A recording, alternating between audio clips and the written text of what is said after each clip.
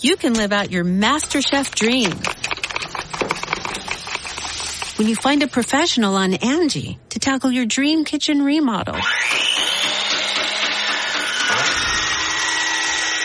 Connect with skilled professionals to get all your home projects done well. Inside to outside, repairs to renovations. Get started on the Angie app or visit Angie.com today. You can do this when you Angie that. The Angie's List you know and trust is now Angie, and we're so much more than just a list. We still connect you with top local pros and show you ratings and reviews, but now we also let you compare upfront prices on hundreds of projects and book a service instantly. We can even handle the rest of your project from start to finish. So remember, Angie's List is now Angie, and we're here to get your job done right. Get started at Angie.com. That's ANGI, or download the app today. Angie has made it easier than ever to connect with skilled professionals to get all your jobs projects done well. If you own a home, you know how much work it can take, whether it's everyday maintenance and repairs or making dream projects a reality. It can be hard just to know where to start, but now all you need to do is Angie that and find a skilled local pro who will deliver the quality and expertise you need. Angie has over 20 years of home service experience, and they've combined it with new tools to simplify the whole process. Bring them your project online or with the Angie app, answer a few questions, and Angie can handle the rest from start to finish, or help you compare quotes from multiple pros and connect instantly, which means you can take care of just about any home project in just a few taps. Because when it comes to getting the most out of your home, you can do this when you Angie that. Download the free Angie mobile app today or visit Angie.com. That's ANGI.com. The following program is a production of Chilling Entertainment and the creative team at Chilling Tales for Dark Nights, and a proud member of the Simply Scary Podcast Network. Visit simplyscarypodcast.com to learn more about this and our other weekly storytelling programs, and become a patron today to show your support and get instant access to our extensive archive of downloadable ad-free tales of terror. Thank you for listening and enjoy the show. The following program is intended for mature audiences and may contain strong language, adult themes, and content of a violent and sexual nature which may not be appropriate for everyone.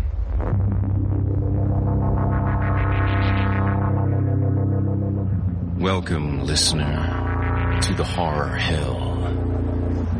If it's the darkness you seek, you won't be disappointed. I'm your host, Jason Hill, and it's time for our appointment.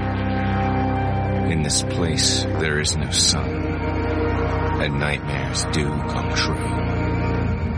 Here, instead of shadow falling, the shadows follow you. Consider getting comfortable before the air grows colder. Prepare yourself, if you dare. Come, inch a little closer. If darkness is what you're after, seek no more. Your search is through. You haven't found the darkness, traveler. The darkness has found you.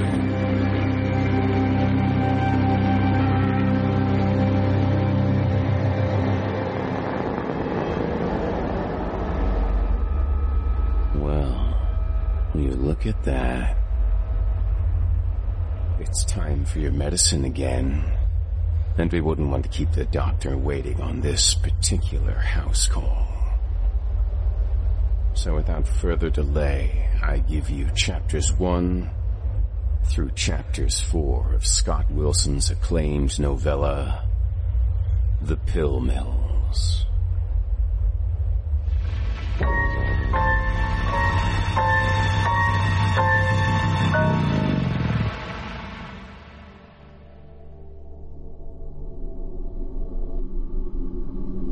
Chapter 1.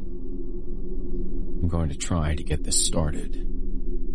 Years ago, I worked in a pill mill and horrible shit began to happen in Florida.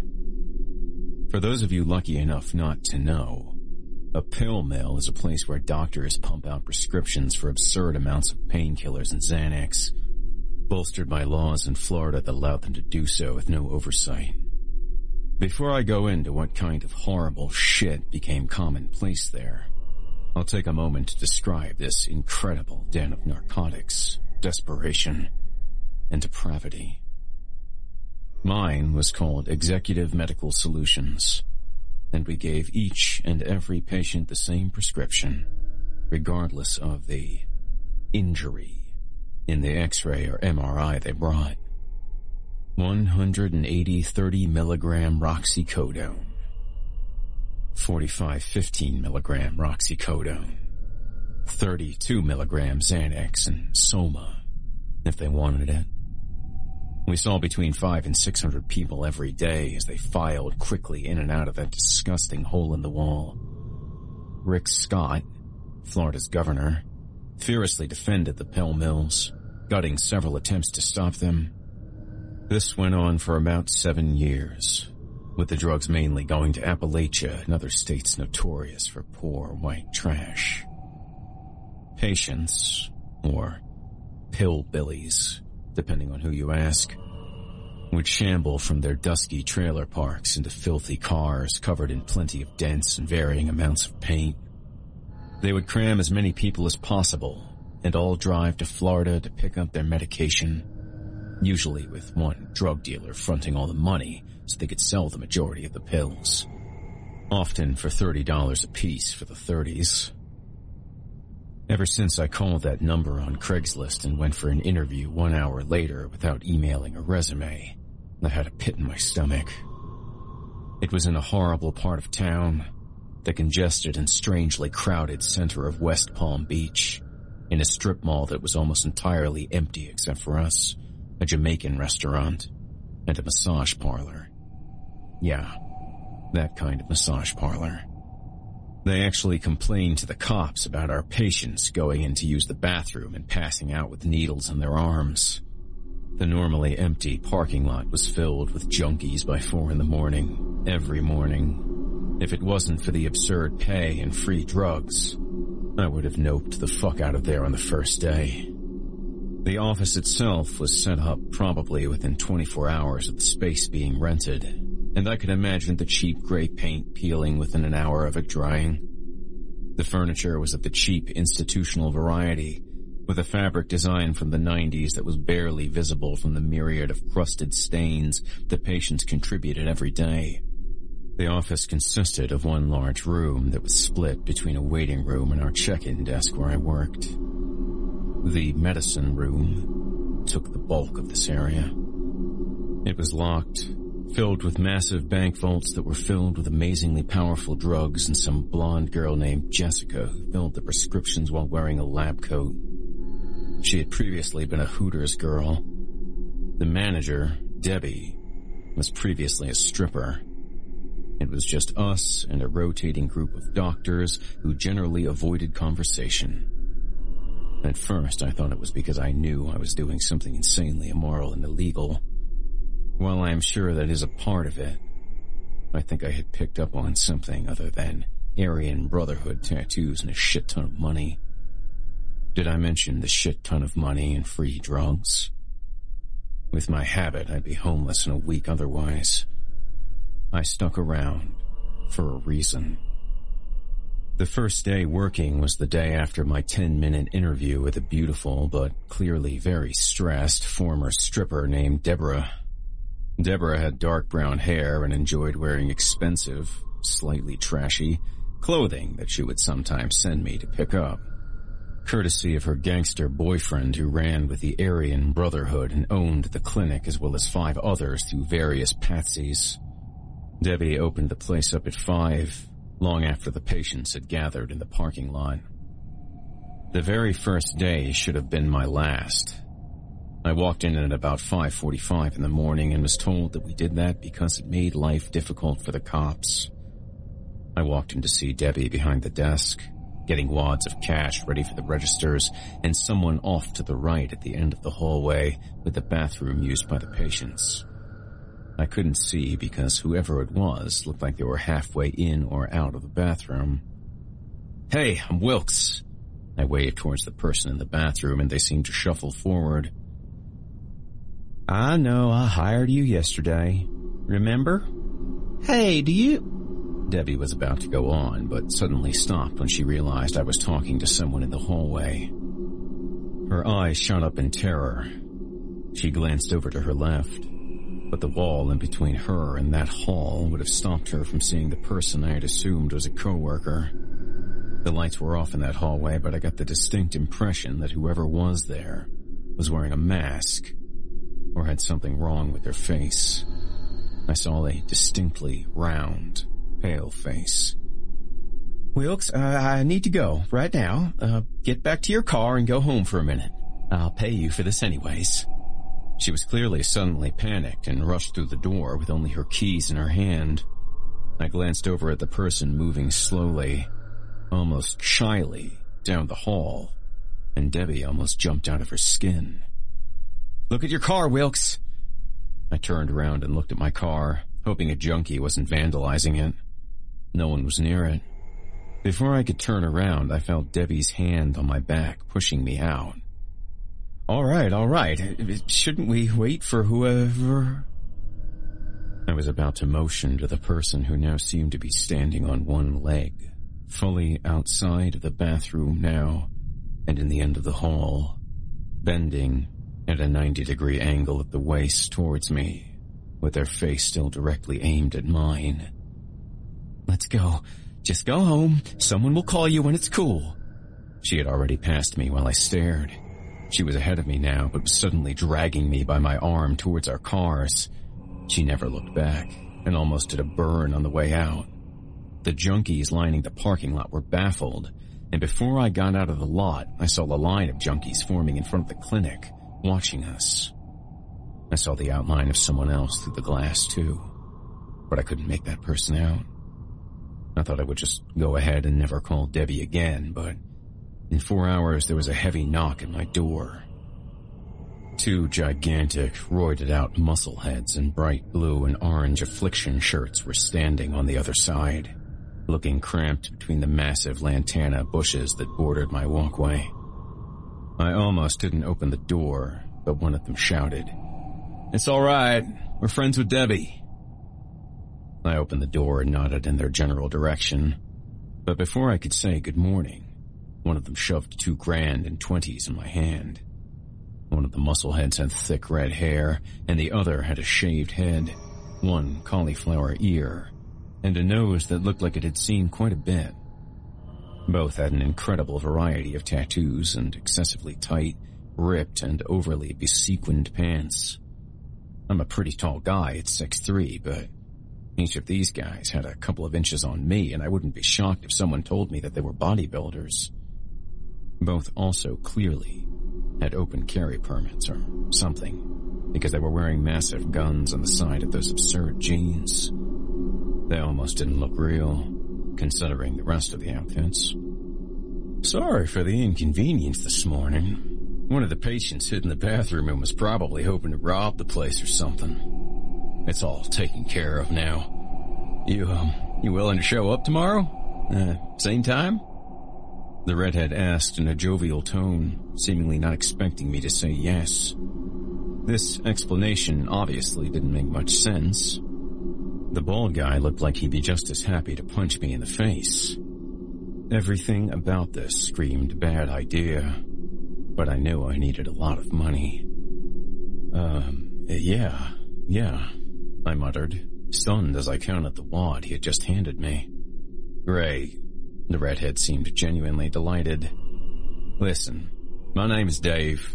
I'm going to give you my cell. If you ever see that person or anyone else like them again, just give me a call no matter what.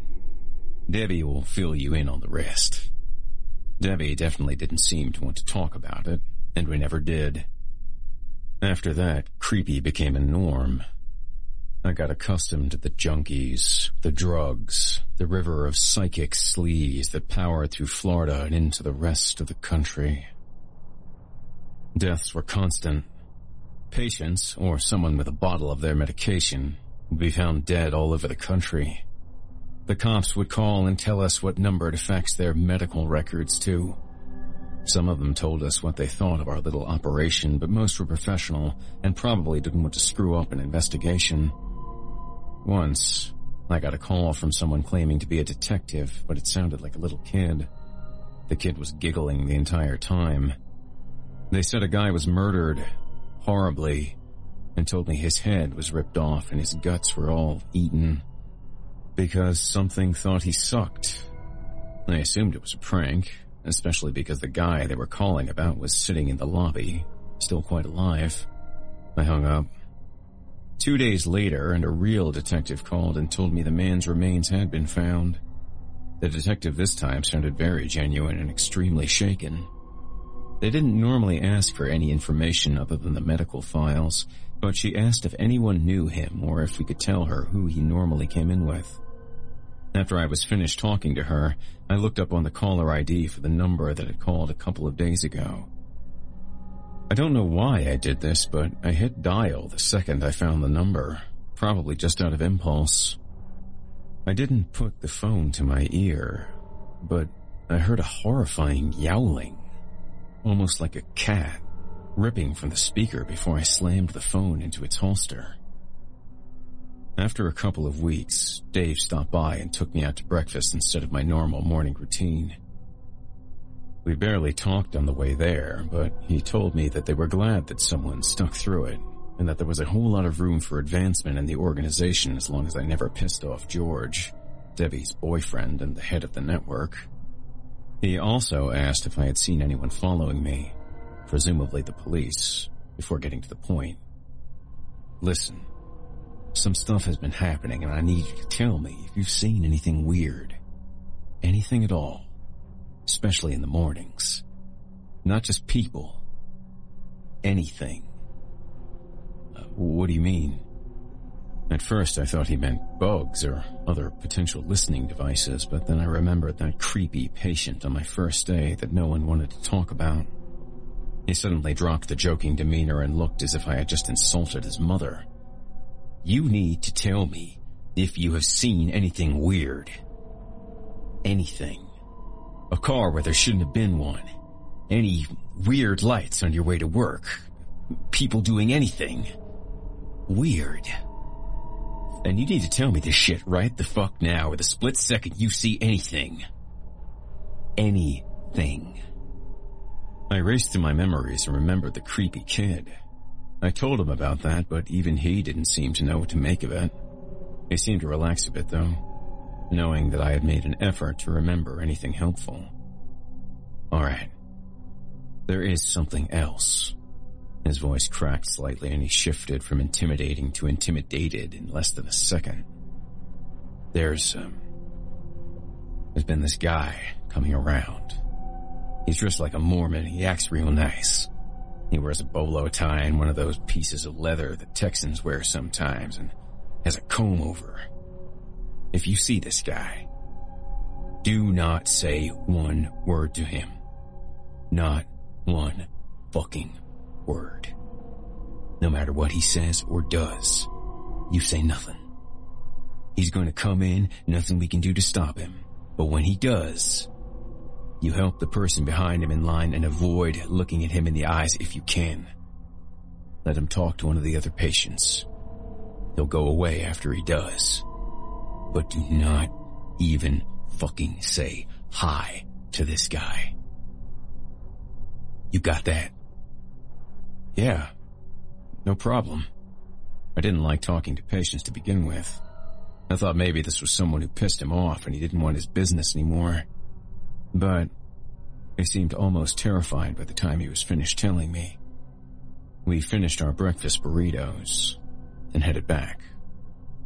Sure enough, about 4 days later, the guy came in.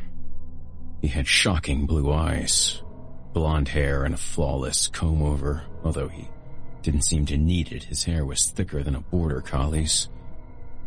And a white long-sleeve shirt tucked into immaculate blue pants with very thin white stripes down their sides. And a bolo tie with what looked like a piece of turquoise surrounded by ivory. He was smiling ear to ear, and each of his teeth were radiant.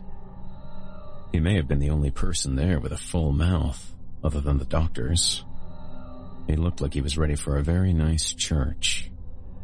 Debbie saw him too, and she looked terrified. She grabbed me by the shoulder before he got to the counter. "Don't. Just don't," she said, urgently. I nodded, despite him being easily the least creepy person in the room by far, including in comparison to myself. It was at that moment, however, that I noticed that several other people, patients, were also horrified. One old woman with track marks running up both arms turned around and walked straight out when she saw him, and the room got quiet quick. "Good morning, friend," he beamed at me. I motioned to the woman behind him, who didn't seem to know who he was. She was happy to check in instead and told me her name so that I could look up her file. "Excuse me, but could you help me? Please?" He seemed just as confused as anyone else would be who had just been rudely ignored in favor of a junkie. Except he was suddenly talking in the direction of the woman. She looked from me to him and then back again, but quietly continued her check-in, taking her pack of papers and sitting down, clearly sensing something was wrong. "I'm having a bit of trouble, and I was wondering if anyone might be able to help me. Please?" He began to sound worried, but I noticed he was still staring at the area where the woman had previously been standing. He also looked in my general direction, but seemed to look right through me, as if he couldn't quite see me. I motioned for the next person while a fat hick with a Confederate flag tattoo ambled up to the man. "Might be able to help. What's up?" The man's speech was slurring and his eyes roomy, most likely from a solid dose of his medicine, or lack thereof. The well-dressed man turned to him sharply, put his hand on his shoulder. "How do I leave?" "What?" The patient was wondering whether this was a legitimate question or some kind of weird junkie thing, as is common, and double-checked the man's immaculate outfit. "How do I get out of here? Please? Please, there has to be a way out." The well-dressed man seemed frightened now. Debbie began to pull me away from the counter slowly, and when I looked at her, she had her finger over her lips. "Door's over there, man." At this point, the patient had realized that maybe there was a reason no one else had spoken to the man. He pointed the man to the door, and the man looked him in the eyes and smiled happily. "Thank you so very much." He happily bounded out of the office. Everyone else went back to normal, except Debbie, who ran into her back office to do as much of whatever as possible. The next morning, there was a paper envelope in front of the door.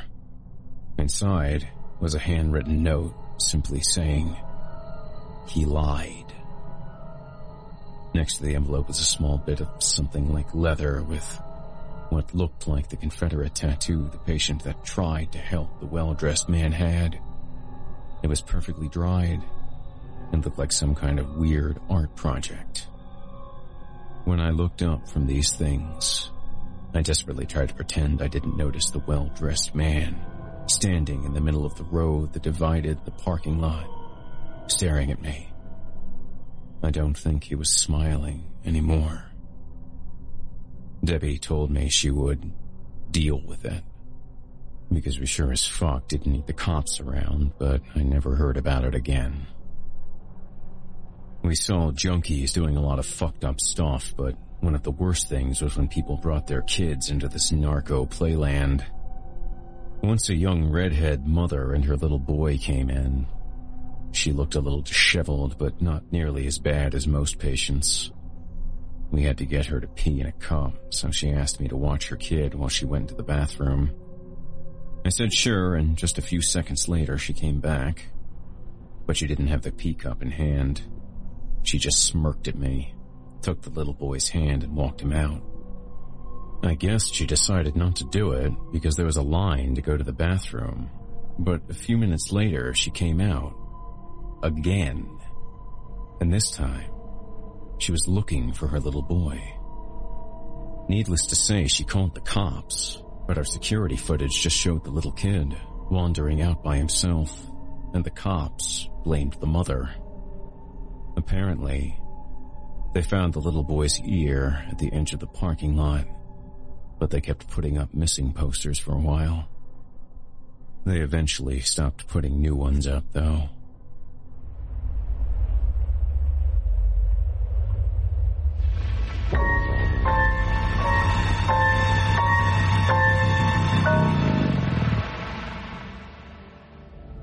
Chapter 2.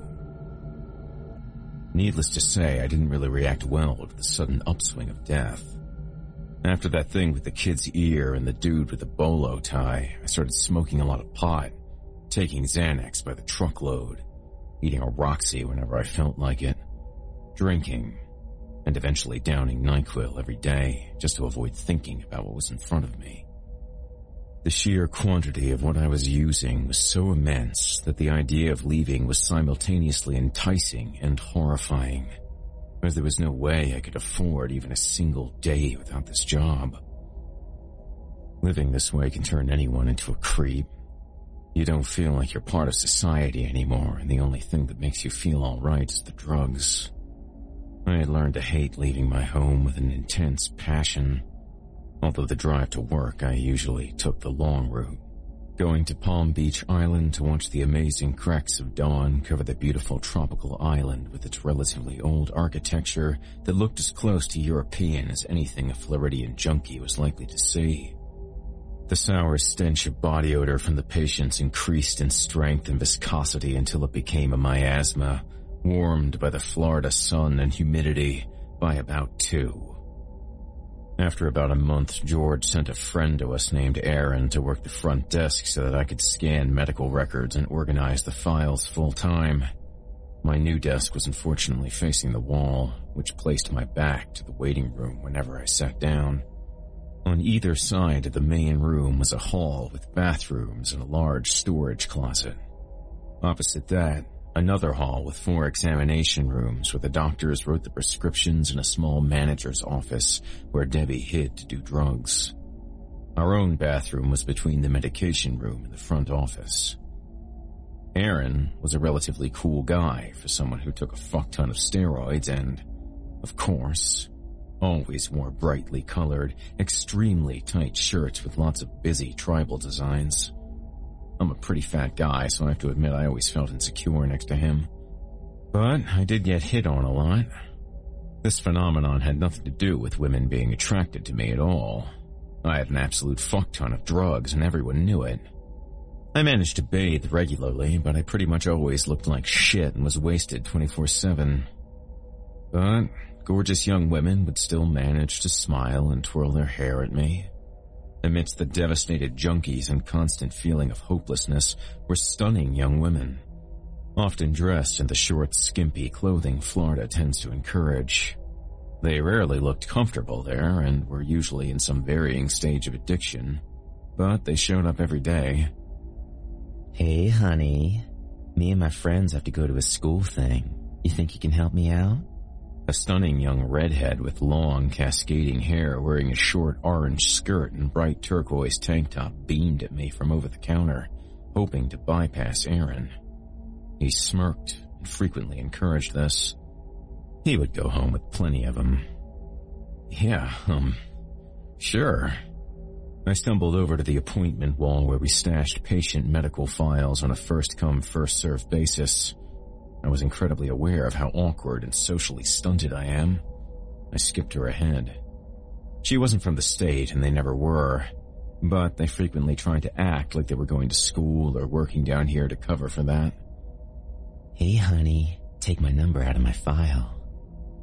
She leaned over the counter and gave me a look that no girl had ever given me, before winking and walking back to the doctor, ahead of the line.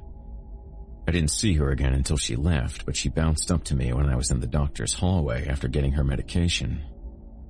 Thanks, sweetie, she said with a thick Appalachian twang.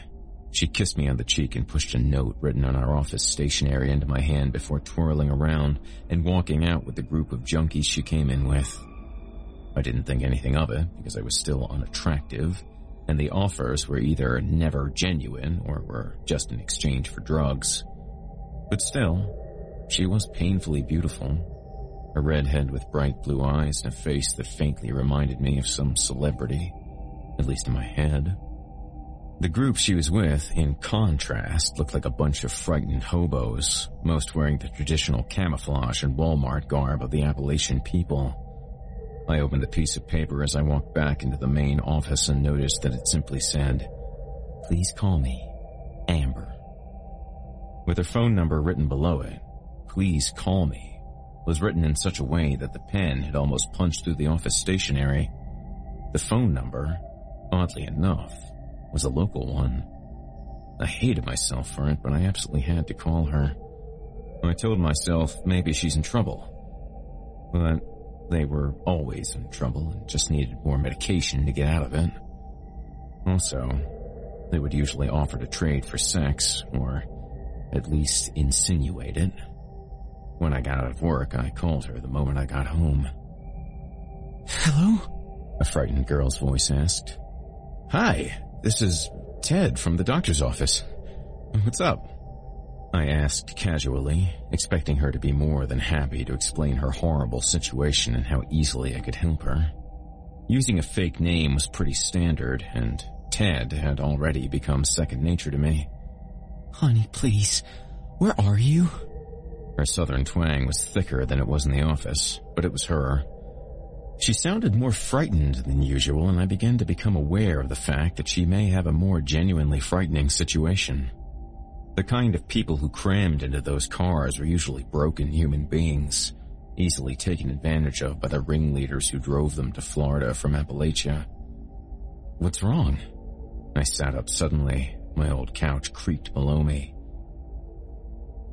"I need to, see you."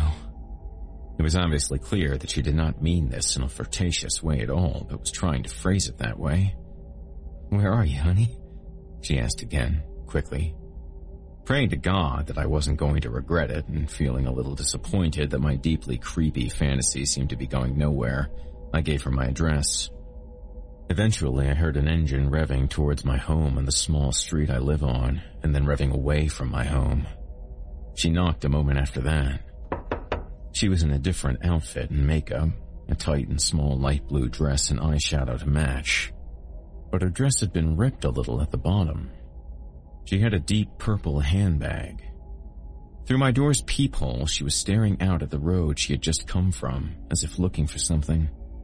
I opened the door and moved aside so she could come in. Thanks. She muttered after sweeping herself inside and quickly sitting down on a recliner I had across from my couch, where they both sat opposite a TV with a coffee table between them. She was almost shaking and looked like she had been through hell, despite her perfect makeup and nearly perfect dress. I'm sorry, she stammered, looking at the ground and not at me. I sat back in the couch. It's all right. You look like you're in some kind of trouble. Do you need help? I used the most reassuring tone a creep like me actually has. I doubted she would be able to call the police even if she wanted to. They would probably just arrest her for whatever part she had in her predicament. Yeah, I need... She sighed, looked at me for just a second, and then went back to looking at the ground. I need help. Something happened when, my friend's dead. She come with us down here. She ain't got a way home because our ride got pissed at her. So she talked to this guy, and it looked good. He looked clean, and she thought maybe he could give her a ride or someone who could cause... He looks clean and respectable and all. It poured out of her in a broken, stammering Appalachian drawl. She looked around the room desperately while she spoke. The moment she mentioned the guy looking clean, I thought of that dude with the bolo tie. Good holy shit. I did not need that motherfucker again. I began to wonder, just briefly, how exactly Dave knew he was coming to begin with. She gone and went with him." She breathed in with a deep shudder. Her long, thick red hair moved over her face when she looked at the ground, and she made no effort to move it. She sobbed once, and the tears began to flow like a river. "She thought he was safe because he seemed clean. She left American Injury with him the day before yesterday and took her part of her meds. She took her meds and went with him. His name's Lyle. And they left together, but she came back that night when we were in the motel. She pounding at the door, screaming at us to let her in. We thought she wanted the meds Brody took to pay for her debt and ride her, but before he even opened the door, she was gone. Her bag was dropped. It spilled everywhere, but she was just gone. Nowhere in the parking lot. Nowhere at all. I call her cell phone and I hear her screaming, but it just cut out. And she don't pick up at all now." She was shaking and her makeup was pouring down her face. So her and her friends were going doctor shopping, taking advantage of the fact that Florida did not allow anyone to record how many doctors were prescribing to a single patient. This allowed pillbillies to visit every clinic in the area on the same trip, especially American Injury Clinic, Georgia's massive flagship, and a thorn in the side of the DEA. And then someone called me from her phone and I just hear laughing and then some kind of screeching. Now we don't know where she is or who she's with. And everyone else, they just want to leave and pretend they didn't see nothing. That was actually probably the smart thing to do. The police were often just as dangerous as criminals, and I was slightly less effective at combat than a public sub. "Do you think you should go to the police?" I asked anyways, more to gauge the severity of her beliefs than anything. She stared at the ground, saddened. "I mean, maybe. I gotta do something because they don't want to stay. They want me to stay with you at night and get more meds and leave." It suddenly sank in that all the girls flirting with me didn't really have a choice, or at least didn't perceive it that way. This would give me a chill in my spine every time a pretty girl smiled at me in the clinic from then on. More for Aaron, I guess. I have plenty of meds, that's not a problem. One way or the other, I could spare those at least. I reached the coffee table where a small plastic bag from work contained 4 large pill bottles. I began to pour a relatively generous amount of Roxycodone, Xanax, Percocet, and Soma into a plastic sandwich bag.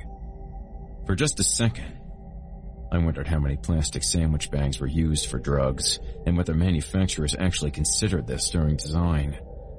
Probably. Her eyes lit up just briefly when she saw the amount of meds she was about to reap. I just wanted her to calm down, and they were basically free for me. I'll call my people right quick, she said, slowly. Still crying, but unable to avoid focusing on what was the bottom line for what may have been her friends or family, or maybe just some violent criminal she had to hang with. The line between the two was usually pretty thin anyways. She dialed and mumbled into the phone quickly and inaudibly. Thanks. I don't know where Stacy's gone. I didn't see what kind of car that Lyle was driving. He looked so pleased with himself, too. Her accent forced himself to sound like hisself. I poured some crushed Roxy for her and she got to work, taking in 2 entire rails. That took the edge off of her, and she was still weeping. As this shit tends to do, it makes you feel more resigned than at peace. She ain't even said where he from or going. I thought to myself that it might not be impossible to look up people named Lyle at American Injury, but that might not be his real name. But she said it was cool and she would just call later, so she stormed out after her fight with Brody and told him to go fuck himself. That's why he didn't take her serious when she come back like that. She said this defensively, and I got the impression she regretted not taking her friend seriously too. From outside my door, I suddenly heard a deep, white trash voice. Samantha, it's me. Come outside. I was suddenly very aware that I didn't hear a car pull up. I wonder if they had just dropped off more people to keep her safe or to rob me. The fact that Amber was actually Samantha didn't bother me, but the fact that he used her real name sent a shock of ice up my spine. That was a bit of a faux pas around people that you didn't know in the pill mills. If it could be avoided, that is. Fake IDs were constant, and we didn't have to check particularly hard to dispense medication. Brody? She seemed stunned. She looked to me as if for advice. She hadn't called her friend more than 10 minutes earlier, or at least it seemed that way. Yes. Come outside, Samantha. His accent sounded as redneck as anyone, but there was something about how he didn't say yeah, or really any slang at all, even in those short sentences. Just for a moment, Samantha. The voice didn't use a particularly reassuring tone, but it wasn't threatening either. She looked at me and got up. She walked to the door and I felt my innards seize with ice. If it was anyone other than who she thought, or he had any bad intentions, we were defenseless. I suddenly realized I didn't have a gun, but she opened the door and walked out. I heard her greet someone with a "hey" as she moved away from my house. At this point, I really wished I lived in the city, but I lived in a relatively isolated part of West Palm Beach in an area that was more Everglades and less beach. It's a huge county, and I didn't mind the drive. I waited a few moments. The moments turned into minutes. The minutes dragged along and I got worried. First for her, then for me. After about 20 minutes, a phone call came in from my cell phone. It was her. I was massively relieved. This meant she had just taken her generous bag of pills and gone home, without having to do anything other than cry, which for her was probably a good deal if she expected to get pills from me by her group.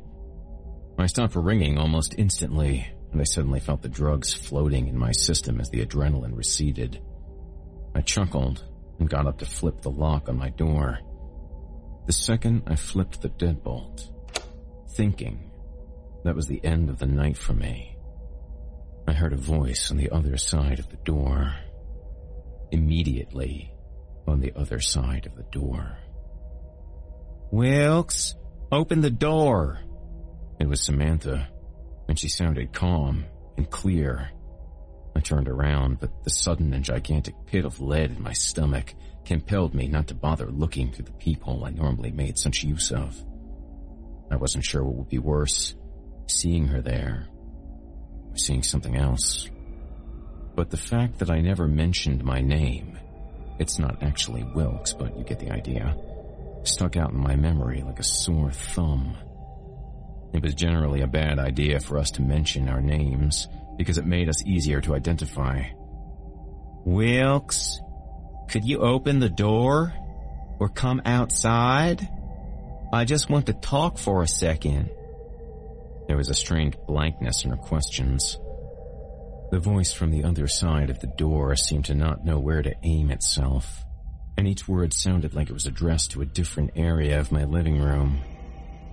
A thin layer of ice-cold sweat covered my torso and the back of my neck, and every second seemed like an hour. I didn't dare answer. Wilkes, open the door or come outside. I just want to talk for a second. It sounded exactly the same as when she had said those words a moment ago, but stitched together differently. For a moment, I wondered if a crude recording of some kind was repeating her voice, but I couldn't imagine someone getting a recording of her saying my name to begin with. Seconds, or minutes later, her cell phone called mine again, and again, and again. And then it sent me a picture.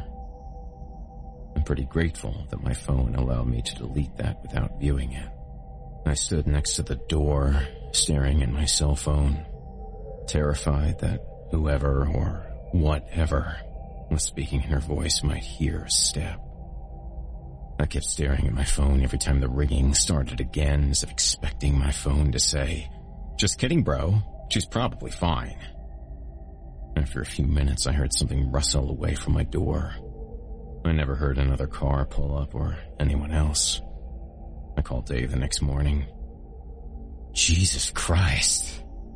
No, you did the right thing, dude. You really did. He almost sounded impressed. He seemed to wave off the hints that I was dropping, that something other than a person may have been at fault for this. Bro, if you get any other phone calls or any of that shit, just ignore it. You know these junkies and their drama. She got you for some pills, just let it slide. You'll see her again in exactly 1 month, just don't bring it up and be cool about it. Losing some pills is no big deal. He knew damn well that it wasn't the pills I was worried about, and I suddenly realized that although there was a chance of the phone call being tapped, he seemed happier to talk about drugs than weird shit. The thing is, she never did come back. I pulled the fake ID she used, and she never showed for any of her appointment times at my clinic or any of the other clinics George owns. Because I didn't know her real name, I had no idea if there was anyone I could report this to that would make a difference. Or at least, that's what I tell myself. Things got worse quickly after that. I guess that was creepy enough to convince Dave that I was ready for some new responsibilities and a little more money, because that's what Debbie told me the next morning. I don't recall any other time in my life when a promotion left me filled with dread. This is how I began a much more open understanding of what was going on in the pill mills in Florida in general. Most of the days we left before 3 because we opened so early, at different times so that no one ever had to work more than 9 hours. One time that didn't go as planned. Wilkes, we have a problem. Debbie didn't even bother looking up when I came in. She was chest-deep in junkies trying to check in, but dropped the papers in her hand and motioned for me to go to the medicine room with her. Serious business. We're getting an inspection tomorrow. She stated this with such terror that for a second I thought she was hoping for an answer from me. We were technically legal, but only because the authorities had no legal ability to second-guess a doctor for prescribing anything they wanted, even if it had nothing to do with their field to begin with.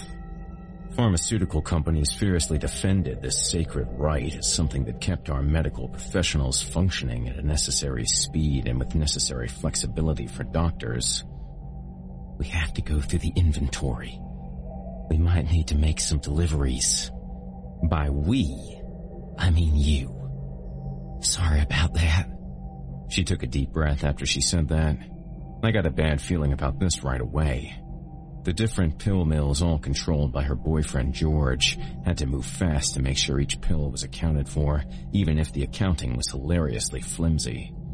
The process was largely written by a pharmaceutical company with no interest in the DEA's goals to begin with. Yale Pharmaceuticals, through an account representative named Rhonda, coordinated with us on exactly how to pass this. They also made sure the representatives they were required to send only came after store hours, so they wouldn't have any reason to report the army of junkies in the parking lot. There were tons of tricky little things that at every step of the process to buying as many painkillers as you needed, just as long as you did it in bulk. We need at least 15,700 Malleys, a lot of fentanyl, Xanax, shipped to the American Injury Clinic. We have to make the books right. We're 2.5 ahead. Being 250,000 ahead in cash was a serious problem for this kind of business. Mallinckrodt was a particular brand of roxycodone that was well known for their easy breakdown and comfortable inhalation. It was entirely possible for pharmaceutical companies to make additives that would make injection a lot less likely. But you see how it is. The American Injury Clinic was a massive building, a former school that dealt exclusively in painkillers and was the heart of George's empire. It pumped a vast river of narcotics into Ohio, East Virginia, West Virginia, Tennessee, Kentucky, Alabama, Georgia, Louisiana, Mississippi, and everywhere else that had a lot of Confederate flags and not many jobs. I'm going to need you to grab at least 2 trips. She said that as both an order and a question. wondering if I would go through with it and clearly watching my reaction. I needed about 160 milligrams of roxicodone and 6 milligrams of Xanax just to feel normal at this point, every day. To put this in market terms, it would be what non-junkies refer to as insanely fucking expensive. No problem. I stared her straight in the eye so that we both knew I wouldn't be putting up the bill for my own habit anytime soon, at the expense of God knows how many others. She nodded and left me, and I went back to the wall, grateful that this meant a couple more hours of me getting to face my wall. This was towards the middle of November, so the days were getting short. I had never worked past 3:30 or so in the afternoon, and usually started before 7, almost always before sunrise. The bags will be ready. I have the doctor's powers of attorneys. Getting a physician to give a criminal power of attorney over their affairs was a critical part of the business plan that allowed them to store massive amounts of medication on hand. I decided to never ask how they got that. If anyone knew I was making the drive, I could be guaranteed to be robbed and killed. Also, as far as they knew, I might just try and drive off with a few million in merchandise and cash. The cash, legally speaking, did not exist, which made it a particular point of anxiety. The pills, legally speaking, had been resting in their destination the entire time, and if the authorities knew that we had to play an insane balancing game, we'd be toast. Knowing that my mother could get killed, I could get sent to prison, I could run out of drugs right away, and I'd get extra pay if I did the job, was a solid way to keep me honest, though. Alright, just let me know when I go to the clinic. You're not going to their clinic. You're doing a dead drop on the island. Drop it at the golf course in front of the schoolhouse and go. In addition to the possibility of being robbed, now the possibility that the dead drop could simply be taken by a group of teenagers existed. The island in question didn't need any introduction to anyone in South Florida. Since the Kennedys reigned, Palm Beach Island was a host to a crowd of wealthy, aging, and disconnected white people. The golf course had a small schoolhouse on it, left over from the days when Henry Flagler built the first railroad into the area. He also had a small village built for his black workers right on the island, and when he didn't need them to build a railroad anymore, he invited them to a party, and while they were gone, he had men burn their homes down and kill anyone who had a problem with it. Then, he built a tiny little schoolhouse right on the spot, while the poor black people were forcibly moved to an area called Riviera Beach in central West Palm Beach, where they were never heard from again. Suffice to say that schoolhouse is now in what is generally considered the more expensive part of town, a wealthy enclave with nicer, older architecture. Alright, I pretended I didn't have a huge problem with this. Good luck. Her voice wavered at that. She didn't seem happy with this either, but she wouldn't turn away from the counter to tell me about it to my face, and I wasn't going to force her to. I went about my day and waited for bags of cash and drugs to be prepared by George's henchmen. Different guys this time, same amount of muscle and brightly colored affliction shirts.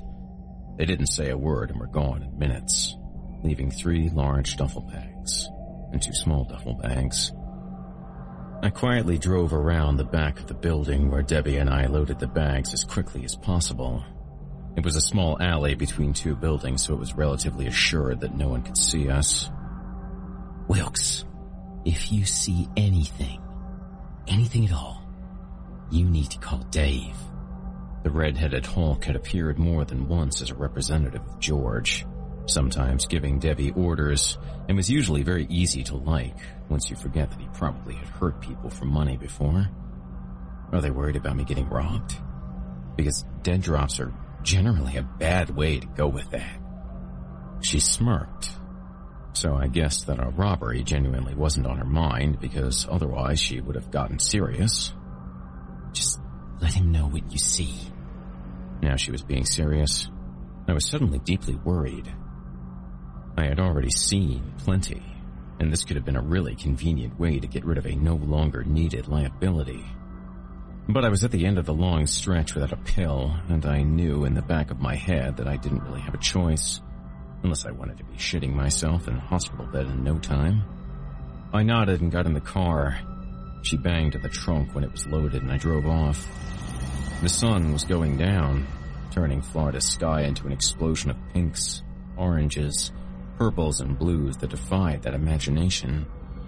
I drove through West Palm Beach, grateful that the rivers of SUVs and economy sedans were moving in the opposite direction towards the residential areas of the county. I headed down a massive bridge in between relatively large towers and a small, absurdly expensive private Christian college across the intercoastal waterway from Palm Beach Island named Palm Beach Atlantic University. Creepy little place. The sky over the ocean was jet black by 5:30, making it look like the city was on fire with some kind of incredible burst of neon turquoise and angry fuchsia. These colors reflected on every single pane of glass and ivory surface in the small, beautiful island town. I drove down the jet-black coast until I reached the curve in the single road in the island that let me know the golf course was coming up. I slowed down and briefly checked behind me for any other cars, but the curving road and the thick vegetation made that futile. By the time I got to the golf course, I had made my peace with the fact that if I was followed, I was too unaware of it to do anything about it. The parking lot was empty, but there was a slight indigo glow coming from the beach that I assumed was from high school students getting drunk or high. Sure enough, I heard laughter, some music and talking from that direction after I put the first bag down where I was told. After the second, I noticed that the talking seemed to be coming closer to me, and I looked up. They kind of looked like kids. They were small, at least they looked that way from the distance. Two of them were wearing what looked like brown, shabby pieces of loose clothing from the distance, while the third I couldn't really make out, but seemed to be dressed in white. There were three of them that I could see on the hill that buffered the beach from the rest of the island. I kept my head away from them in case the cops would end up asking them what I looked like and moved the bags into a crevice between the pavement of the parking lot and school as fast as possible. By the end of the bags, I realized that I no longer heard any music, talking, or laughing. If the sound of footsteps creeping up on you is bad, the sudden lack of sound from someone you know to be there while you're committing a felony is 1,000 times worse.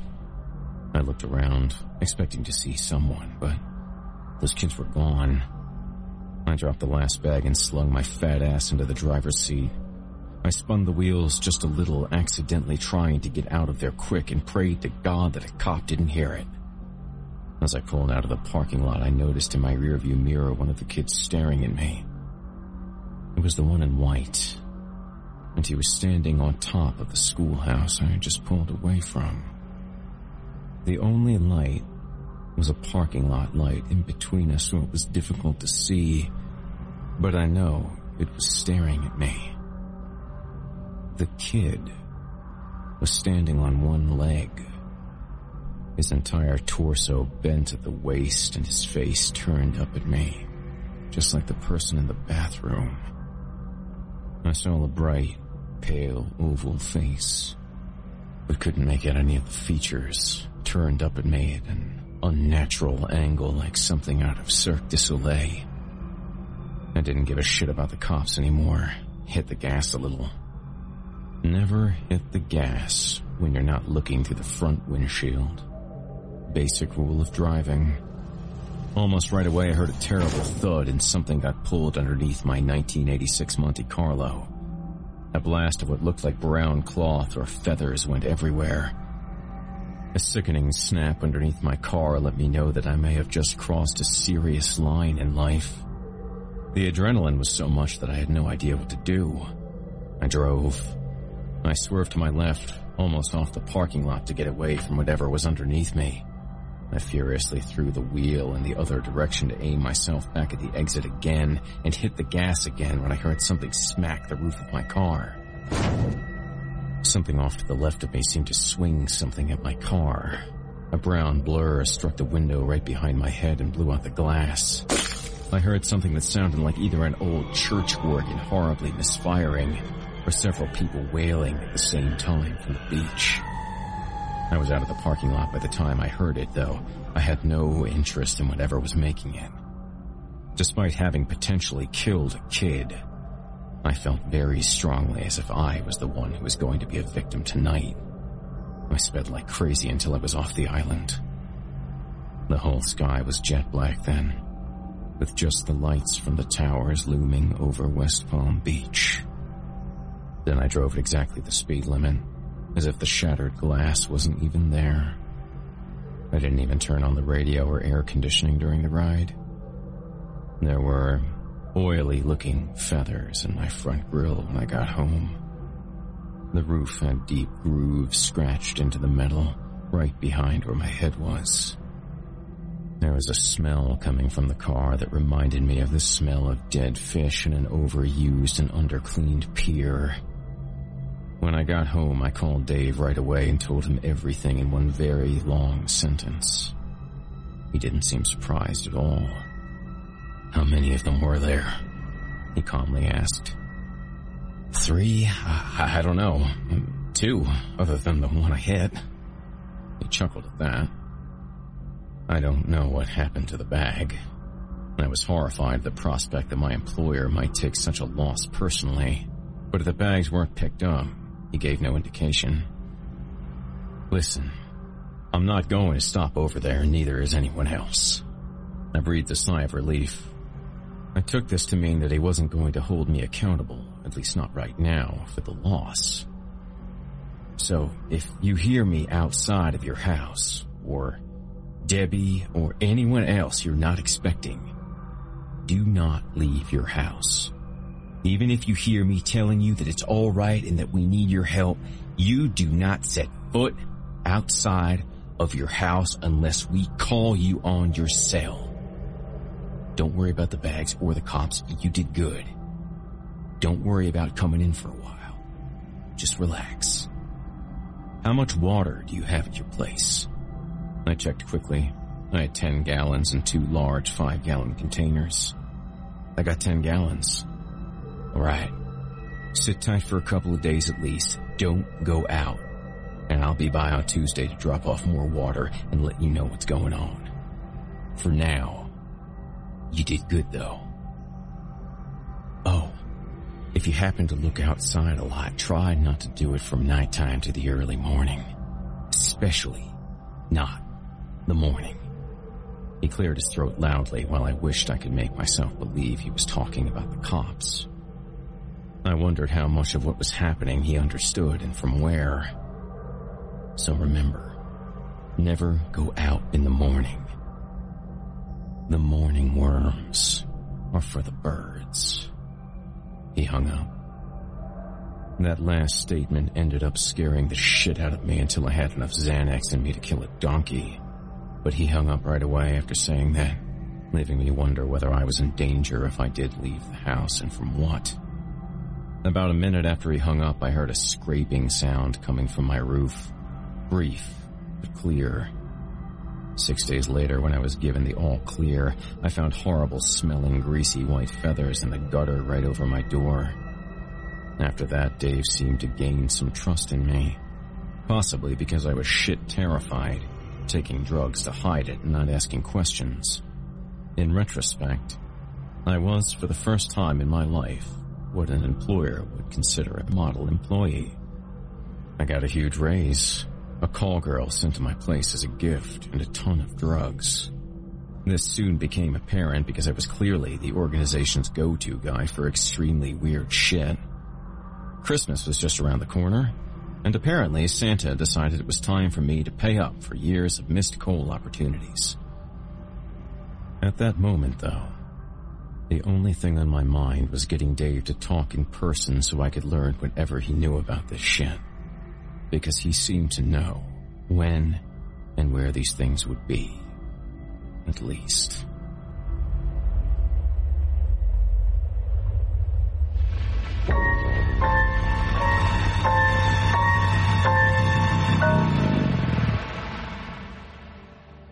Chapter 3. The Angie's List you know and trust is now Angie, and we're so much more than just a list. We still connect you with top local pros and show you ratings and reviews, but now we also let you compare upfront prices on hundreds of projects and book a service instantly. We can even handle the rest of your project from start to finish. So remember, Angie's List is now Angie, and we're here to get your job done right. Get started at Angie.com. That's ANGI, or download the app today. Angie's List is now Angie, and we've heard a lot of theories about why. I thought it was an eco move. Fewer words, less paper. No, it was so you could say it faster. No, it's to be more iconic. Must be a tech thing. But those aren't quite right. It's because now you can compare upfront prices, book a service instantly, and even get your project handled from start to finish. Sounds easy. It is, and it makes us so much more than just a list. Get started at Angie.com. That's ANGI, or download the app today. I was mainly stunned for about a week after that. Once and again, a gigantic mute bruiser in nuclear green and purple handed me a bag with money and drugs and said to let them know when I felt good to come back. Dave did not respond to my texts during this time, and Debbie just told me to rest up and tell her when I could come in because she didn't want to talk about it over the phone. I began to rack my mind for experiences of situations that I could at least Google.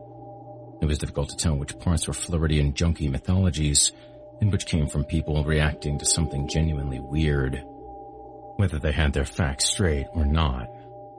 Everyone used to say that the area that is now Bryant Park in the expansive Lake Worth was deeply haunted.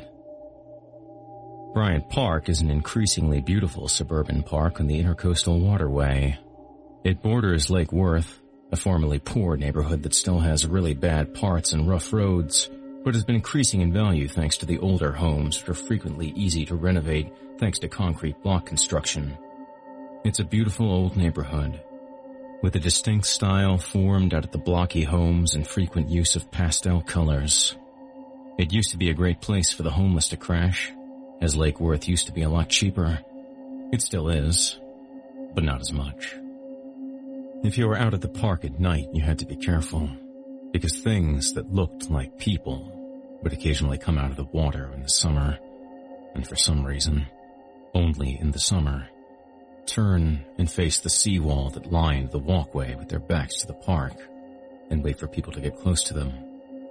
When someone did, they would see something that looked almost human, but with a giant mouth filled with large, blunt teeth, oddly shaped eyes, stringy wet hair, and slimy, pale skin. There had been plenty of missing homeless from that area, and every now and then the area underneath the Lake Worth Bridge, which crosses the Gulfstream Hotel and goes over the park, was sealed off by police, who had presumably found something there. It was absolutely agreed upon that the Gulfstream Hotel had a man living in it, despite being boarded up for who knows how long. He would stare angrily down at passers-by, and if you tried to get his attention or willingly made eye contact with him, he would motion for you to come up to him. I've never met anyone who went past the first flight of stairs and went any further, though, as that creepy old building was built with the old Floridian rule of air conditioning. Make it as drafty as possible, and preferably out of wood, even in places it shouldn't be.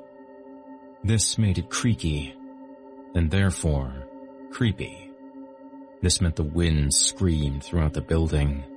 But I remember one guy named Andy, who's now a physician, who told us that it sounded like a person whistling something. I remembered a girl I went to John I. Leonard with, Megan Water, an adorable long-haired brunette who was into Radiohead and who I used to score weed from. She started dating some older guy on the island. I remember this because the cops came around asking the people on her phone and text history if anyone knew his name or what he looked like. The top part of her head, missing the bottom jaw, had been found hanging from her hair from a streetlight near Datura, which was a largely desolate street at the time near Clematis Boulevard. Clematis is a tiny, pathetic strip of ever-changing clubs and restaurants across the water from the island. They've made it a hell of a lot nicer these days. I heard Megan Water trying to break up with her older creep boyfriend and was really afraid because he wasn't who he said he was. One of the worst rumors was that he demanded that she marry him so that they could move away together, and when she said no, something began stalking her. Her friend said she was really afraid in the days before her death. I almost remembered John Parks, a stupid junkie who was into theater and a lot of drama. I never liked him, so I never paid attention to the fact that he was killed in a hit and run near the Breakers. But they found pieces of him in Manalapan, which was down the ways by a normally beautiful 20-minute drive. They found those pieces months after he was killed. Some of the stories about how they died were pretty horrific. I thought they were just cruel high school bullshit at the time. I remember hearing that John Parks was seen screaming and trying to get someone's help the night he died, waving to people from across the Royal Palm Way, from the path that leads to the Flagler Museum. But when they caught up with him, it was someone else, who claimed they hadn't seen a thing. Some of the stories didn't even need a death for an origin. It was widely understood when I was growing up that the schoolhouse I would now be avoiding for the rest of my life was, in some way, haunted. I had never really paid attention to that, but I remember Stimpy, a kid from high school who was an idiot, a basket case, and obsessed with occult stuff, and in that order, unfortunately. He had insisted that not only was the place deeply haunted, but that Hobay Sound had even worse things. Weird ghosts who wore insanely colored masks and hunted humans, or made bargains with them. I can't remember all of what he said, but I've been Googling it and I can only find bits and traces. I remember him telling us about people made out of sand who would try to imitate humans and a demon that haunted the Wellington Green Mall. As I said, it's pretty difficult to tell which parts had any inspiration that was genuine because most of it was bullshit. There were urban legends about Native American spirits that still haunted the land, dead slaves, and other victims of Flagler who kept looking for revenge or solace, and other stranger spirits that had less clear definitions. Jessica, the blonde who was hired by Dave to run our medication room, mentioned something about reading up on that stuff. She came from Hobay Sound and got interested in missing persons reports when a girl in her high school went missing. A lot of people were contacted by a girl who went to school in Hobay Sound and who apparently had spent her last moments trying to contact someone to get help. They claimed she said she was horribly wounded by something that came out of the sky and was afraid that it was hunting her. I'm still looking for any bits left on the internet about that. Her friends posted something on Facebook because they felt like the cops ignored what they told them about the girl's last phone call and decided she probably just ran away. Still, I had no idea which of these stories was even based on truth, and even then I really doubted their accuracy. The people I hang around couldn't be expected to report what color the sky is accurately. Aside from the deaths, I wasn't sure there was any truth at all. But I did want to avoid the Lake Worth area from now on. After about 4 days, I got my car in the shop and Googled my own name to see if I had a warrant for running over a kid. Nope. Not a single thing.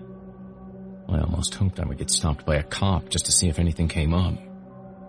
The suspense made it hard to focus. After I got my car window fixed and the vehicle detailed, I started to pay a lot more attention to the patients and the weird stories they always told. And I had previously, sadly, assumed these things to be bullshit, but there was no chance that my employers hadn't heard the same stories. Did Dave or Debbie or George know what they were sending me into? I knew I had to confront Dave, who seemed higher on the totem pole than Debbie, about what exactly he knew. I wanted to gather more information. It seemed like everyone around me knew of a vast system of weird shit that I had only yet seen the edges of. Debbie knew to get the fuck away from that bird thing. Dave knew that creep with the bolo tie, whose name I really hoped was Lloyd because at least that would consolidate the sources of creepiness, was coming, but not to talk to him, and I was willing to bet there was plenty more. I needed to talk to some junkies. He still hadn't returned my text about talking to him one-on-one, but now that I was back at work, I was certain he would come around soon, and I needed more to ask him about. Most of them wanted nothing to do with anyone, since they were quietly but openly committing a felony. But some of the miscreants who came in smaller, less regular groups that were cut off from the herd were chattier. They were always more than happy to talk, especially since I worked for the people who handed them pills. The amount of people involved in moving these pills up what was called the Blue Highway was absolutely staggering. Tens of thousands of people were directly involved in driving from Appalachian states to Florida in order to procure drugs to resell at home. Middle-level dealers recruited low-level junkies of all stripes to go down to Florida, and many of these people were impoverished, uneducated, frequently mentally ill white trash. The runners usually came from trailers that were little more than thin tin shacks for homes, or dilapidated homes left over from an era where people in that area could afford to build them. At home, it wasn't rare for them to go without electricity and sometimes even running water, but they always managed to get their pills. Some of them went missing from time to time. I heard dozens of weird stories pretty much right away. The most consistent definitely involved the man wearing the bolo tie. I asked some regulars who were there at the time about him, a fat couple from Ohio with more track marks than arm skin, the balding old man in camouflage and his wife who, I shit you not, came in wearing a bright orange muumuu with brilliant flowers, Henry and Louise Tompkins. You could smell either from about 10 feet away. Hey, that guy with the nice getup and the Texas tie, he ever say anything different? The old man put down his gigantic soda and looked at his wife in consultation. She nodded sagely to him, keeping her eyes fixed on me from behind her big red glasses. He leaned over to me even though we were the only ones there. Nah, hear from someone else that he came up from some people in Jacksonville at Josh Rhodes' clinic. Kept bothering them about how to leave and where are they and whatnot. Weird fucker. He shot his wife another look, this one far more dire, and the obese old woman nodded one more time. This time, only slightly. Heard he got a couple of them. Can't talk to him. Can't say nothing. Don't know what he looking for. Always dress the same. I heard more or less the same thing from a couple of people. One person told me it happened in a motel and that no one saw how he got there. Another said they were waiting in a pharmacy, but that no one said anything and he just passed by, confused and talking to himself. They said they watched, with their own eyes, as he ignored a person of the non-junkie variety when that good Samaritan tried to help him at the pharmacy. Of course, plenty more of the stories were clearly bullshit. Sometimes stuff they probably heard through the junkie grapevine, like him being a cop or a member of some organized crime group or another. Sometimes they were just junkies talking in the moment and didn't mean anything. But there were other stories too. People were prone to going missing, and it's hard to tell which stories were just explanations for overdoses and which ones were genuinely weird shit. And I kept hearing that we should all stay away from the beaches and the parks, especially in the mornings. A lot of people who tried to sleep there overnight on the trip down to Florida simply don't make it. Even the large groups, who occasionally had their own armed hicks for security, were prone to avoiding the living shit out of the coast and driving inland, even though it was covered in police. The Everglades is a place no one would cross, and the fact that there were almost no junkie outlets in areas along the most rural southern part of the West Coast, or at least fewer of them, was taken as proof that all junkies should avoid it. This made me worried since I live on the edge of an area called Loxahatchee, all the way across the county from the Grand Island and pretty much bordering the massive wetlands covering Florida. Miami was loudly and openly known as its opposite, and it was known for being absolutely safe for even the most absurd behavior. I kept hearing relatively consistent stories about strange people who would warn junkies about police and, in at least one seemingly less batshit story, even distracting the police. They wore weird clothes and smiled great big smiles, even though I kept hearing that they didn't look happy. Despite being helpful, people were generally scared shitless of them, and they kept repeating that stuff about the mirthless smiles. One of the most infamous legends was to avoid the tourist traps and fields along the lines of the Blue Highway, I-95 for the uninitiated.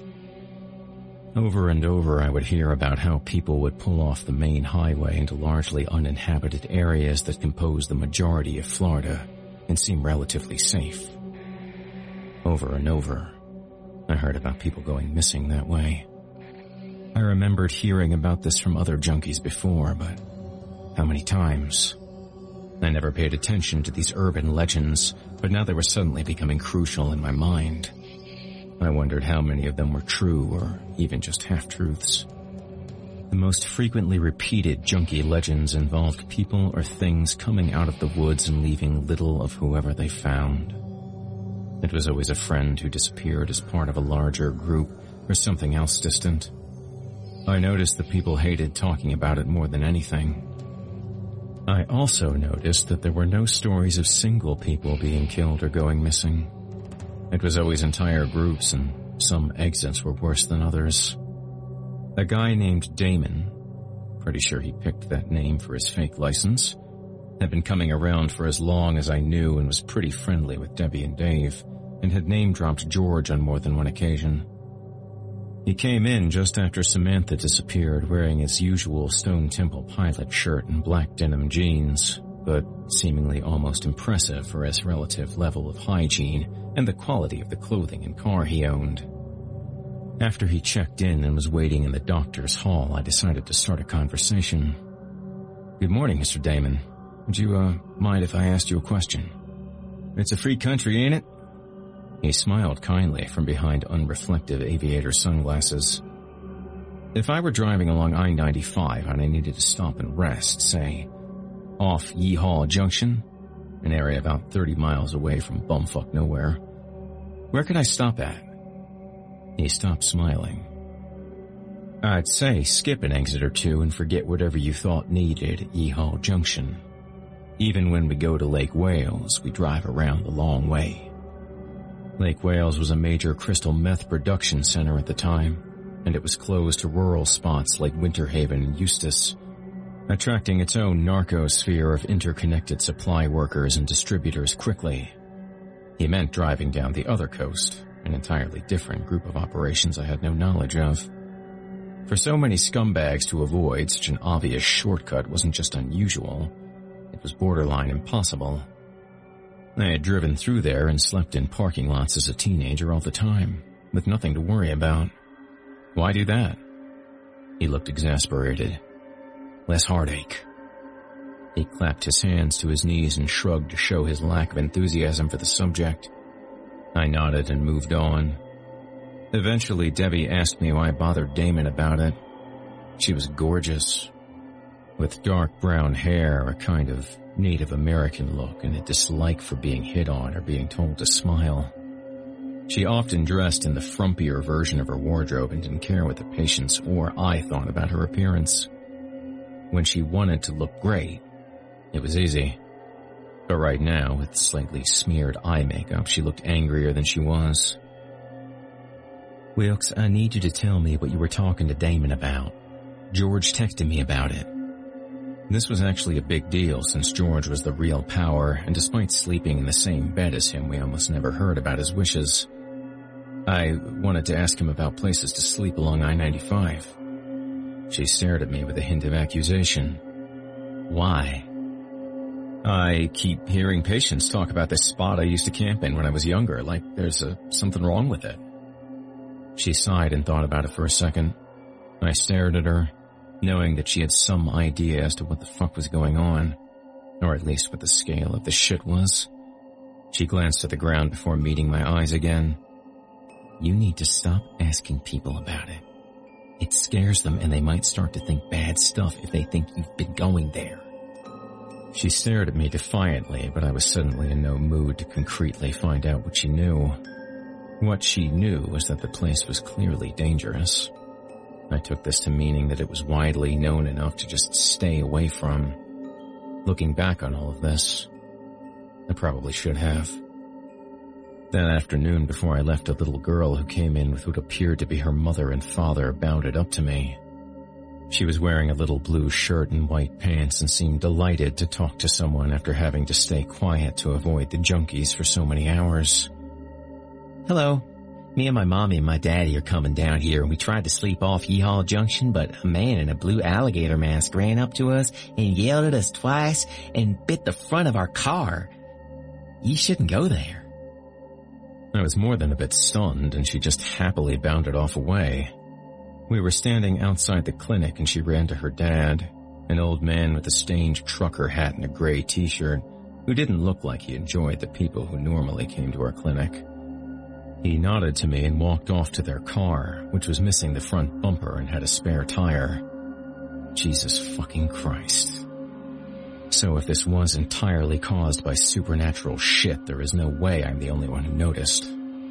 I stared at their car as it limped away, for once hoping they got good money for their meds.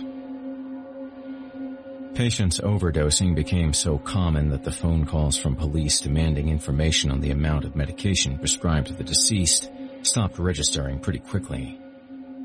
It wasn't long until someone that I genuinely knew ended up being the reason for one of those calls. Corey Franks was found today in a ditch off of Southern Well past 441, dead from an overdose. We're going to need all the information you have on him.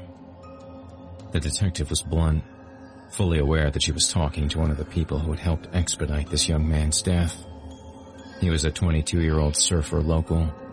Locals were rare, and a friend of a friend. He was definitely an idiot. One of those people who listened to a lot of Sublime and talked about how it resonated with him whenever he got high. He hung out with me a couple of times, especially if I had weed, and was usually full of shit and hung out only with people who were generally pretty awful even by white trash standards. A lot of his friends genuinely thought insane clown posse and role-playing games where you dressed up as a vampire in public and really acted it out were entirely acceptable. Whoever he was with may have been the one who left the poor kid's body in a canal near the Loxahatchee Glades. Didn't even take the medication. It was all there. We're trying to find any information on any close relatives or anyone who won't hang up if we call about him. She was saying a lot more than they normally did. I wondered if she knew that I knew Corey, if she just sensed that she could strike a chord with me. A sudden feeling of terror ripped through me, turning me cold as ice. I didn't so much think about what prison would be like as much as feel it, as if it were waiting around a corner for me. I don't know, I stammered while looking at his file on my computer. The cheap plastic desk suddenly felt ice cold, and I was all too aware that the DEA was probably watching my every move. This phone call could very well end up in my trial. The feeling of eyes on my back made my skin crawl. I talked to him a few times, but he didn't list any contacts, and he mentioned that his dad kicked him out a year ago.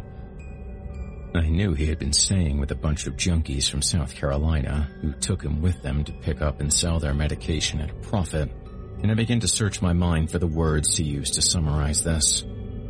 He was staying in a motel for an extended period, and we have the license plates and names of the people he seemed to be staying with. Would you mind checking if they are patients too? I already knew that at least one of the two names would show up.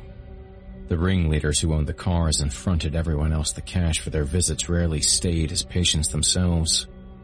I had no interest in exerting any energy in protecting them, and happily faxed through all of the relevant files without telling anyone. The rest of the day went by quickly thanks to a lot of pipettes in the bathroom and doxylamine. I said goodnight to Debbie and Jessica as the doctors filed out to their luxury cars. The moment I opened the deeply tinted glass storefront, the feeling of eyes watching me was almost physically palpable. The sun was down, and the parking lot empty aside from some homeless gathering in front of some empty storefronts. I whipped around, and in the dark I saw a beaten-to-hell 90s Buick Roadmaster station wagon. I remember it clearly because it was the one Corey used to drive. He thought it was the coolest thing in the world because he read on a website that station wagons were cool, and it had a V8. The headlights weren't on, despite the sun being only a dark orange slit.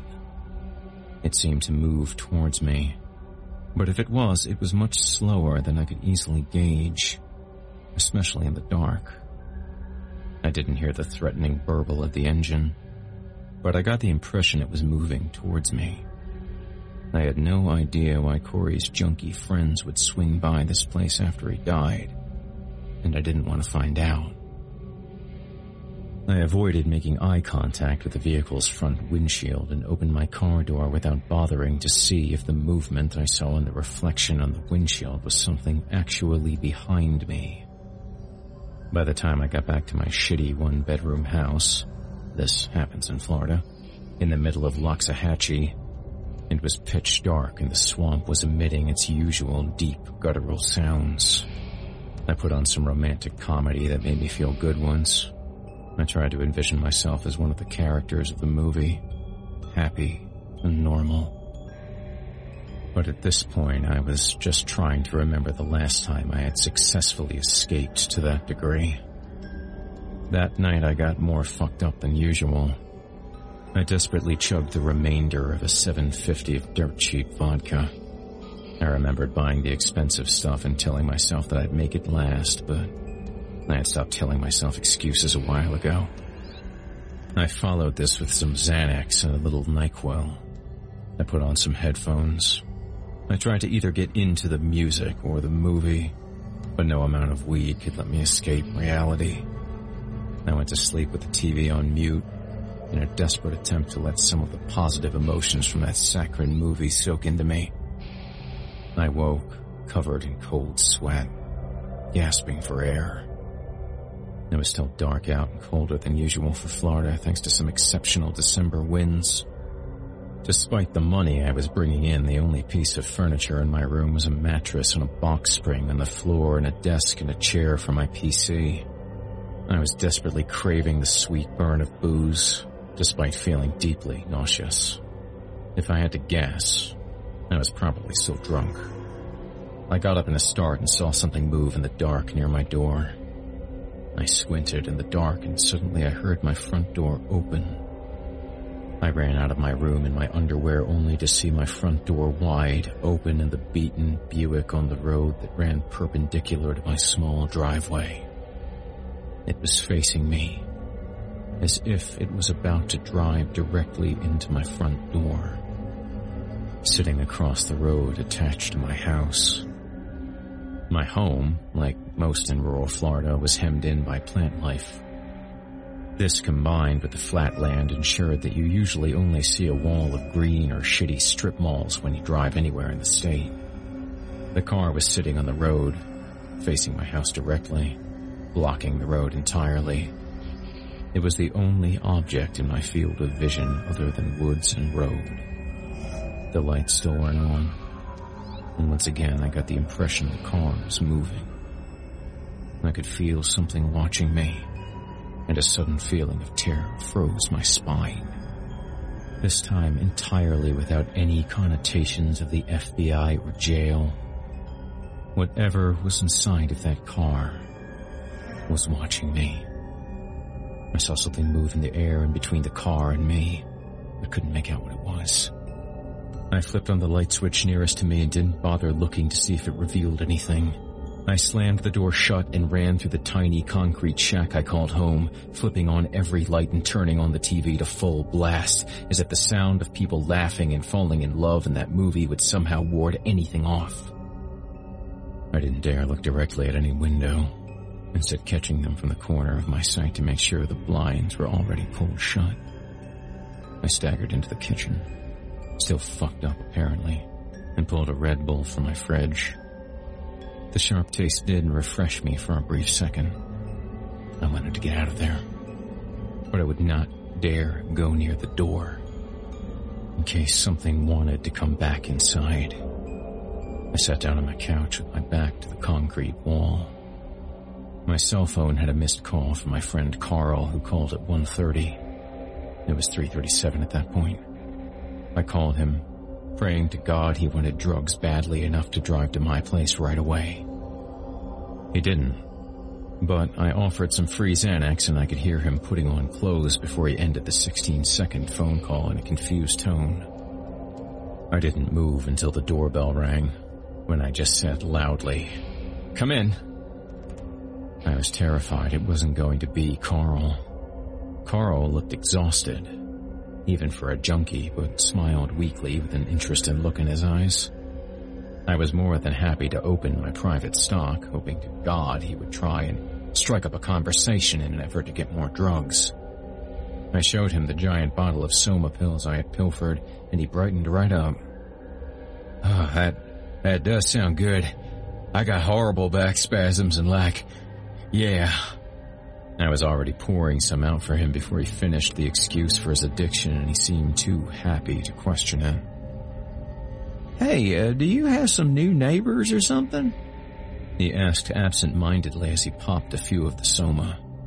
I blinked hard and tried to shake off the fear that was still with me, or at least keep it from showing. No. Why did you see someone?" I tried and failed. He seemed to notice but kept going. "Yeah, when I drove up here, there was someone standing in the road staring at your house. It looked like their car had broken down because they were standing outside of it. I tried to talk to them, but they just drove off." Them wasn't the word I wanted to hear about right now. He seemed to think maybe my new neighbor was just nuts because he was smirking. "Are they gone?" I was pretty openly fucking terrified at this point, and Carl seemed to become concerned. "Yeah, I only saw one person for a split second, and I'm pretty sure there was someone else inside. They must have run off. Do you think it was the cops or someone following you?" You could crash at my place. My mom wouldn't care." He tapered as he was speaking, and I guessed that maybe he was just offering concern as thanks for the free drugs. But I had to take it. Yeah, that would be cool. I could sneak out before she woke up anyways. Carl's mom was 67 and suffering from a laundry list of medical issues. She took care of Carl as if he was a perpetually wounded bird, no matter how many times he stole from her. She was barely hanging on to a job where she had been quietly demoted repeatedly and offered various severance packages to retire, but she had no savings thanks to Carl and couldn't dream of it. She was perpetually nervous and drank a lot of wine, and I hated seeing her because of the guilt I felt for giving this asshole drugs. I swallowed this and followed Carl out to his car, massively relieved to not see the Buick out there. I slept like a baby on his couch for almost 3 hours before whatever was in me wore off and I woke up and drove to my place for a shower. Work went by, but not easily. I told Debbie that the car had been following me, and that it had been a friend of mine's who had OD'd. She listened intently, and when I left her office, I heard her speaking into her cell phone with a concerned tone. Aside from the typical junkie business, it was a normal day, with the normal amount of terrible shit. Not a single human being wanted to be there, and most were disgusted with themselves for showing up. People spat chewing tobacco into bottles of Mountain Dew and left them there. They got into fistfights over drugs in the parking lot, and a couple of girls who looked like they were ready to kill themselves waited outside near the parking lot in outfits of varying degrees of skimpiness, willing to turn tricks for pills. Eventually, I decided to finally stop procrastinating and confront Debbie. She was in her office and told me to come in when I knocked. She had an array of drugs in front of her and a laptop with a spreadsheet open. "Hey, I have to talk to you. Some shit happened on that island at that drop, and some other shit." She sighed and shut her laptop. She had clearly hoped I would dump this one on someone else's plate. "I know. Shit went bad." She turned around to face me and motioned for me to sit in a chair across from her desk. "Listen, we got the bags, all right? You did good. Someone was trying to fuck with you. I haven't even said what happened yet, and I'm pretty sure it was not people who have been fucking with me. I sank into the chair and stared at my knees while I prepared for either bullshit or something worse. I don't know what was more amazing, that she thought this was just weird people, or that they sent someone to pick up the bags later. I was genuinely worried the bags were just filled with newspaper and they didn't plan on me coming back at all. A lot of weird people are involved in this shit. They do anything to get more. We had to make the drop there, but we thought it wasn't likely for anyone to notice you since you're kinda new. It usually takes people a while before the weirdos notice you. Well, this opened up a lot of questions and no answers. I was already frustrated. Why did you have to make the drop there? That doesn't make sense. And why were there weirdos? And by the way, that is not what they were.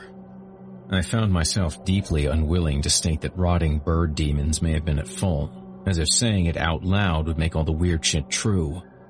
As long as there was the possibility that I was mistaken, there was the possibility that it was just junkies and thieves the whole time. There is some shit going on around here that belongs in the X-Files, and I have the bird feathers to prove it. She had a deeply unsettled look, and she stared down at her desk as if reading something for a moment.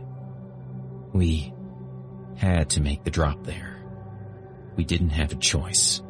Look, I'm going to talk to Dave when he gets back. Do you want to crash at me and George's place for the time being? If you don't feel safe, that is. She sounded sincere and a little guilty. This was good, but the idea of sleeping in the same house as her mobster boyfriend with swastika tattoos just didn't seem as reassuring as a shitty motel room or a friend in City Place. The tiny cluster of expensive restaurants in the middle of what was once a massive ghetto. I did not want her to extend that offer any more than she already did, as the thought of being in her home was more than a little disturbing. I'm alright. For right now, I'm going to crash at a room at Simon's or a motel. I muttered a thanks and goodbye and went back to work. It was less than a week to Christmas and the patients were as demanding as ever. My friend Simon wasn't excited about putting me up, so I said no worries and decided to head to a La Quinta nearby that, thankfully, had a filled parking lot. Without being in my home and not giving a shit even if there was a car outside or a bird on the roof because there were cameras and other people, and somehow I didn't think any of the weird shit would be too courageous. I finally slept deeply, and without too many drugs. Aside from some dream, where I was looking for a mask in an old station wagon, I slept like a baby.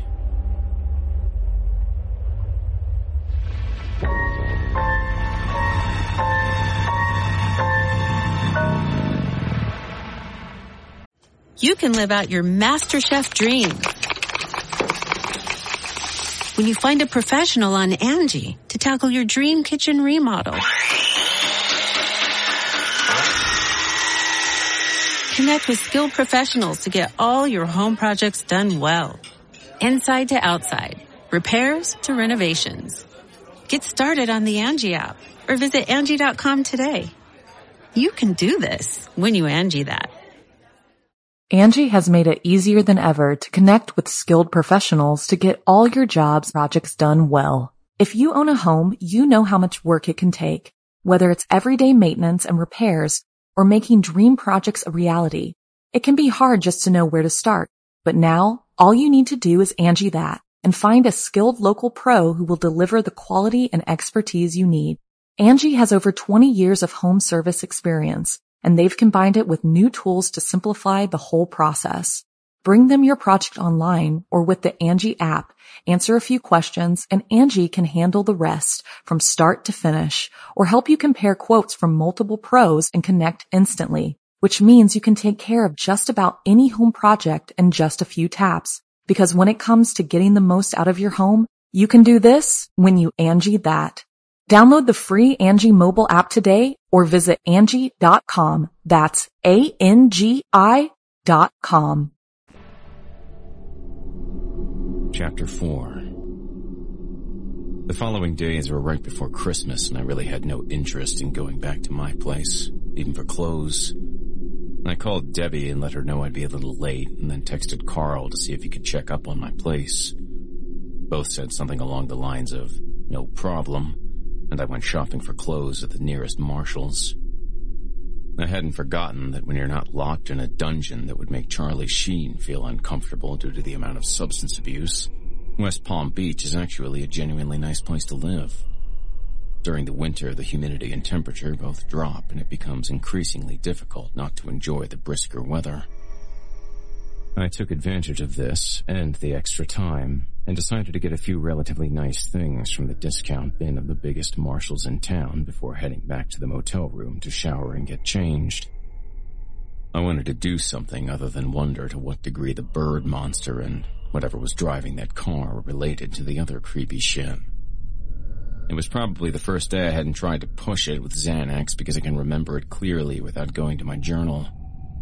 I didn't want to think about the drug dealers, hookers, the smell of urine, feces, and human rot that pervaded the clinic with a constant look of misery on every single person's face. I stood outside of the motel as the sun was just finishing its rise against the pit in my stomach that remained from Dave telling me it was the worst time of day to go outside. I kept an eye out for birds. The sky was an explosion of turquoise, with ribbons of violet, pink, and orange and reflective clouds that looked impossibly bright. This is a pretty typical Florida morning, especially in winter. It looked like a trapper keeper from the 90s. 3 hours later, the way the cashier at Marshall's smiled with genuine-looking happiness before going back to a conversation with a coworker shook me to the bone, like a cold shower after a bender.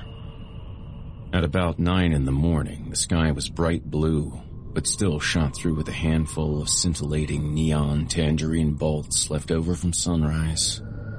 One of the upsides to living in a flat place that rarely gives a hint that anything beyond tree level could exist is that riding over different parts of town could be an absolute thrill, especially with your windows rolled down, or if you are lucky enough to own a convertible or motorcycle, enjoying the full throttle of the elements. Dave had sent a single text, asking me to meet him at Dubois Park in Jupiter. I didn't feel great about this since it was along the water, but the thought that he at least knew something of what was going on and the fact that it was at 10:30 when families would be there was reassuring. I stopped at the Paris Cafe near Clematis Street and treated myself to a chocolate brioche something or other. The streets around Clematis were much more developed than South Florida's norm, and sported the closest things to skyscrapers West Palm Beach had. After this small area, it shot down instantly to single-story buildings and homes. The Trump Towers bedecked sections of downtown, where ghettos filled with black people who had no hope left for better jobs or medical care sat next to cafes designed with yuppies in mind. The library was at the end of the street during the time, facing the waterfront with a massive glass window that was relatively gorgeous as far as public buildings in Florida go. At nighttime, the area is usually a slow, stunning show of neon pinks, oranges, blues, and purples set amid a sea of jet black from the signs of bars and other nighttime establishments. At daytime, it's a classy affair with small trees planted every now and then in between the beige to light pastel buildings with wealthy white people walking their dogs in between. No more than 20 minutes walking, the nice streets, or 5 minutes driving, right past the City Place Outdoor Mall, and you would arrive at a place that would redefine how you viewed the words poor and destitute. After a few minutes driving over the only man-made hills in Palm Beach County, I turned around to the nearby Okeechobee Boulevard, which bookended the nicer part of City Place, and drove to Military Trail, where I drove north through suburbia for about an hour, skipping I-95 to enjoy the long way through South Florida. By the time I got to Dubois, it was 12:30 and I was right on time. Dave was waiting in a salmon-pink Cuban-style linen shirt and black pants outside of the parking lot nearest the beach. There was a more secluded one inland near a massive brackish river, but I wasn't going to argue with having families playing in sight. He stood aside a matte black Mercedes AMG something or other with his arms crossed, smiling towards the sea. He almost looked like a particularly peaceful supervillain. He motioned to a nearby picnic table within view of both the families and a massive rock seawall that allowed a powerful man-made river that ran the sea to inland water sources. The park itself was a historical one that was built on a midden used by the Jaiga people who lived here before the Seminoles or whites who came after. Aside from some old homes built over 100 years ago, there were a variety of archaeological sites of interest to anyone who wanted to look at rocks some natives used. Apparently, due to the lack of load-bearing animals, they had a tendency to live near large bodies of water, even when the water wasn't fresh, as it made travel and carrying baskets filled with goods easier. The traces of the buildings they made before being enslaved by Spaniards and taken to Cuba were found at some point during the 80s. It was a popular and beautiful park, hillier than you'd expect Florida to be. The sight of other people and the thought that he probably wouldn't be friends with whatever I saw before reassured me enough to take a seat next to where he had a few joints and a sandwich and a coffee from Havana's Palm Beach's most popular Cuban restaurant. He smiled slightly and unapologetically. All right, let's clear the air. He clasped his massive hands together in a V over his breakfast. First, I'm going to need you to hand me your cell phone. This was a common but mildly threatening practice. I'm not sure what good it would have done had the cops actually been watching. I handed both cell phones I owned to him, and he took this and put them in the trunk of his car for the time being. I know. I have no idea what possible good that would do even if I was an informant, but I assumed it was mainly for the show. These guys weren't bright. When he sat back down, he looked particularly relaxed as he motioned for me to speak while he dug into what looked like a medianoche, a pressed ham sandwich on egg bread similar to challah. All right, listen. I've had a rough time with this. No one told me what was waiting for me at the drop, and they haven't exactly left me alone. I need to know what's going on. I said this in an apologetic tone that surprised me, but the size of the muscles on this guy, as well as his gun, reminded me to be polite. Also, the fact that I would run out of pills within a week put more than a little pressure on me. He lit up a joint before replying, and took a long drag before exhaling and placing the joint on the table next to his sandwich. You've done great. We're all really surprised. You took this really well. I'm going to tell you what we know of this shit. But first, just say that we had to make the drop there because the police wouldn't go near it either, and it was the only place we could have gotten away with it. We thought you would have had an easier time getting in and out, but I'm glad you made it out safe, and we'll know better than to throw you out like that next time. Despite an absolutely reassuring tone, I could not have been more horrified. He knew something was there, and the cops were prone to avoiding it as well. I had to wonder if the well-dressed man would be able to interact with police the same way he did with junkies. Were there old ladies who just called the police 3 times a week about the bird demons terrorizing their teacup Yorkie without getting a response? Did the young men's choir at Palm Beach Atlantic just learn to schedule their beachside concerts around possible swooping attacks? What were those fucking things? This time I spoke without any reluctance. Now that he had acknowledged the frightening part of this, I didn't hold back. We don't know. That's the honest truth of it, man. The people who told us about them used to be with the cocaine cowboys of the 70s, would drop packages of blow in the Everglades by prop plane. Apparently they ran into a lot of problems. What about the car? This time he looked at me as if I might not be serious. A little while ago, a friend of mine died. Now his car has been showing up without the engine on. stalking me. Wilkes, you need to listen to me. We've never heard anyone complain about a car.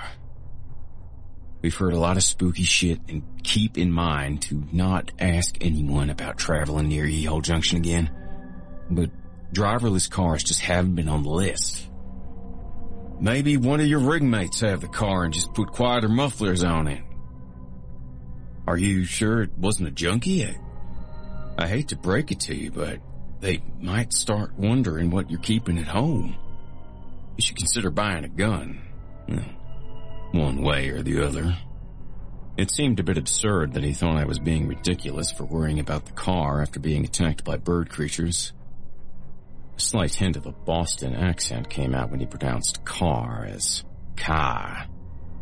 I was instantly relieved that at least that seemed, to him, to not be supernatural, and desperately wanted to believe that it was just a B&E from some guy while I was wasted.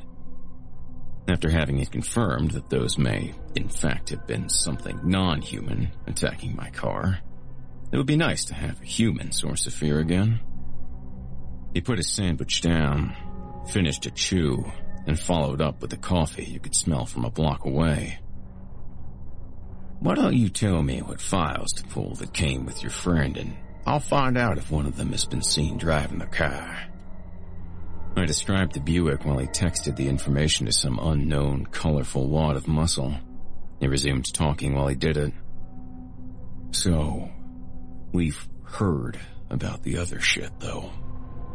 Bird people, right? We heard them called stickin' or something before it.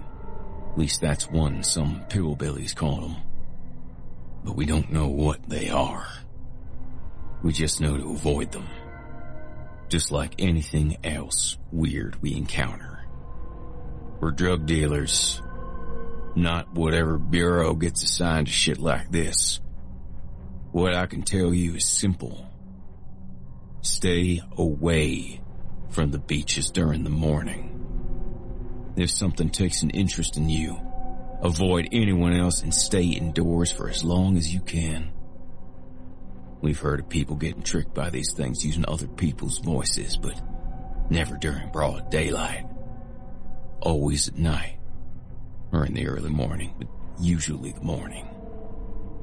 He said this seriously, but with the attention someone would give a list they had read out loud too many times before.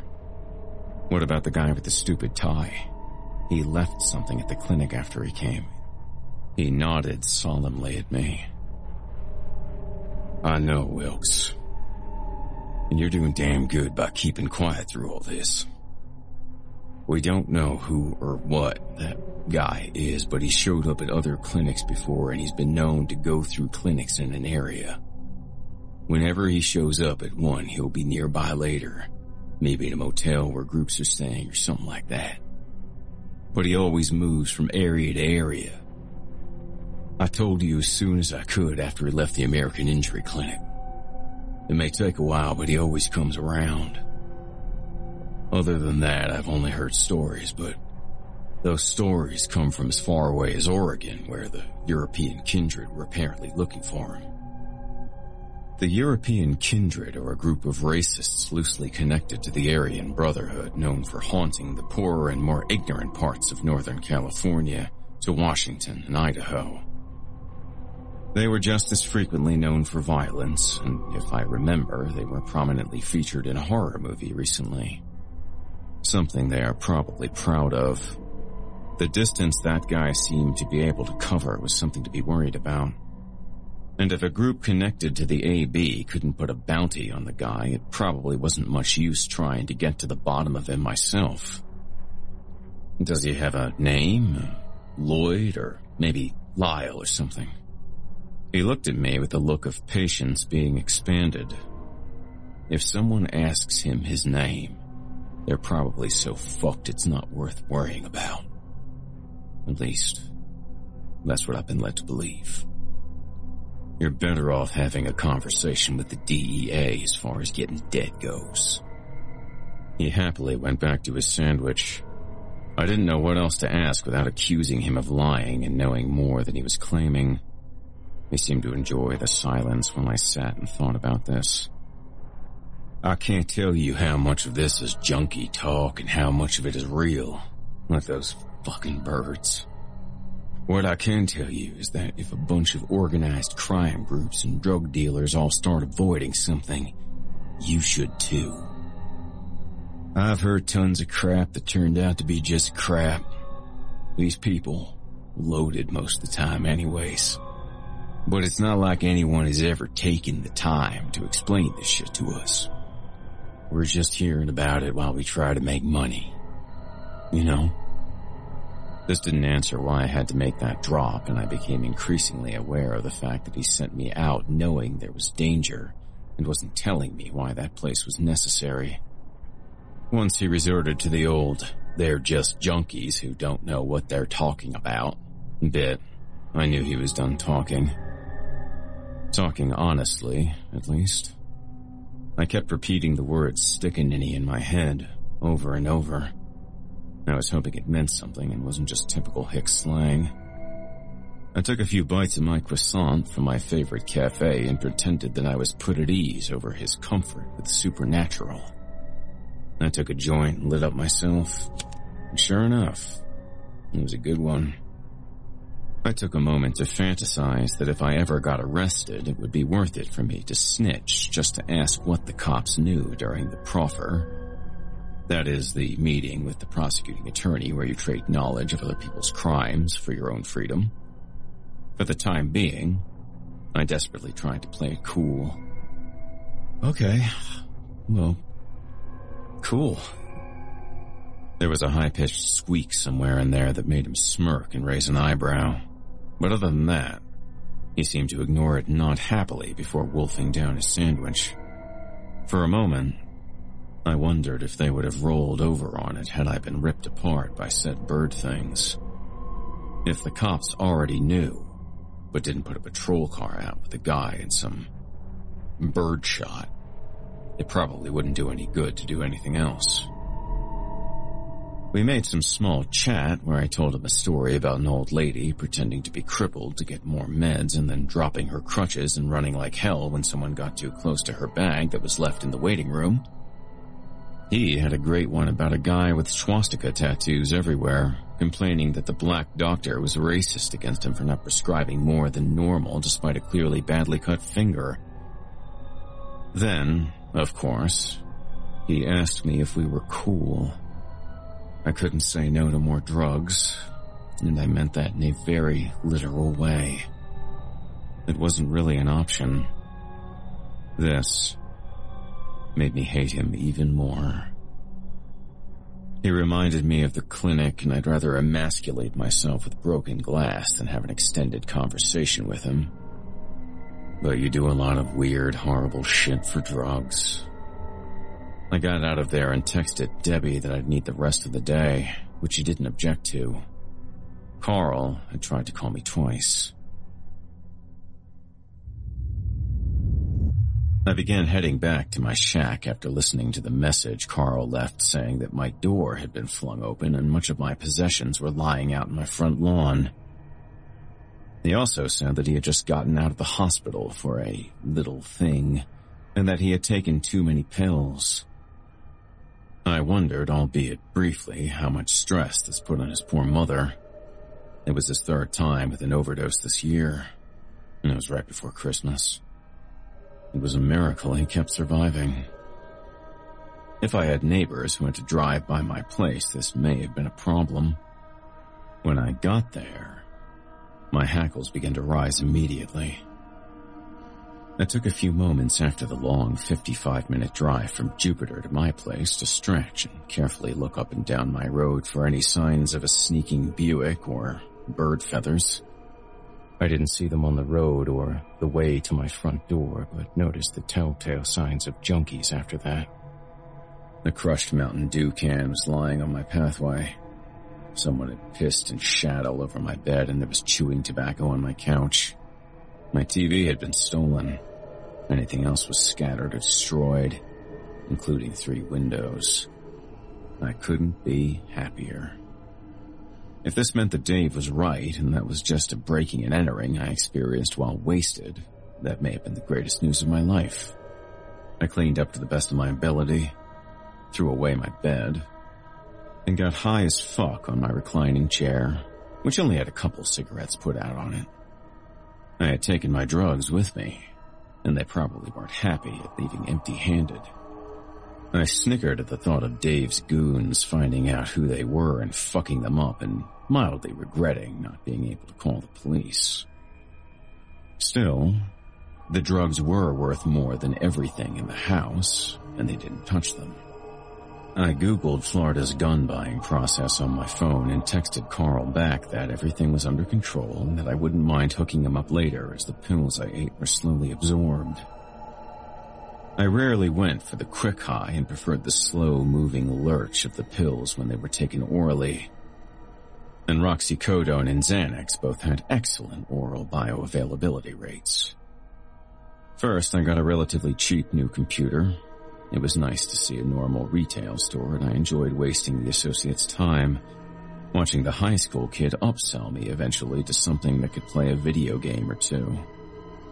I didn't have the heart to tell him why I didn't want to open a credit account and needed to pay for it in cash. Then went to a shooting range and got a small booklet I needed on gun safety and gun laws before heading home for some Googling. I absentmindedly left a message for my landlord about the broken windows, knowing that he would certainly force me to pay for it anyways and that I should probably call a glass place. After arriving at my now much more drafty and urine-scented home, I plugged my new rig in and started the long boot process. Instead of looking up glass, though, I decided to find out what a stickaninny is. Needless to say, stickaninny didn't bring anything up, and neither did a combination of that and bird or monster. When you Google things like this, you usually end up wading through websites made by New Agers who seem to compensate for their lack of knowledge with enthusiasm and shitty backgrounds, but eventually you might get the rough edges of an idea.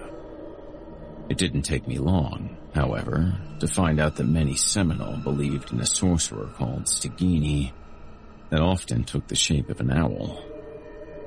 Apparently, it was believed to be a shapeshifter with the ability to take an owl-like form that it then used to hunt humans. Unfortunately, I only found a single web page that seemed legitimate.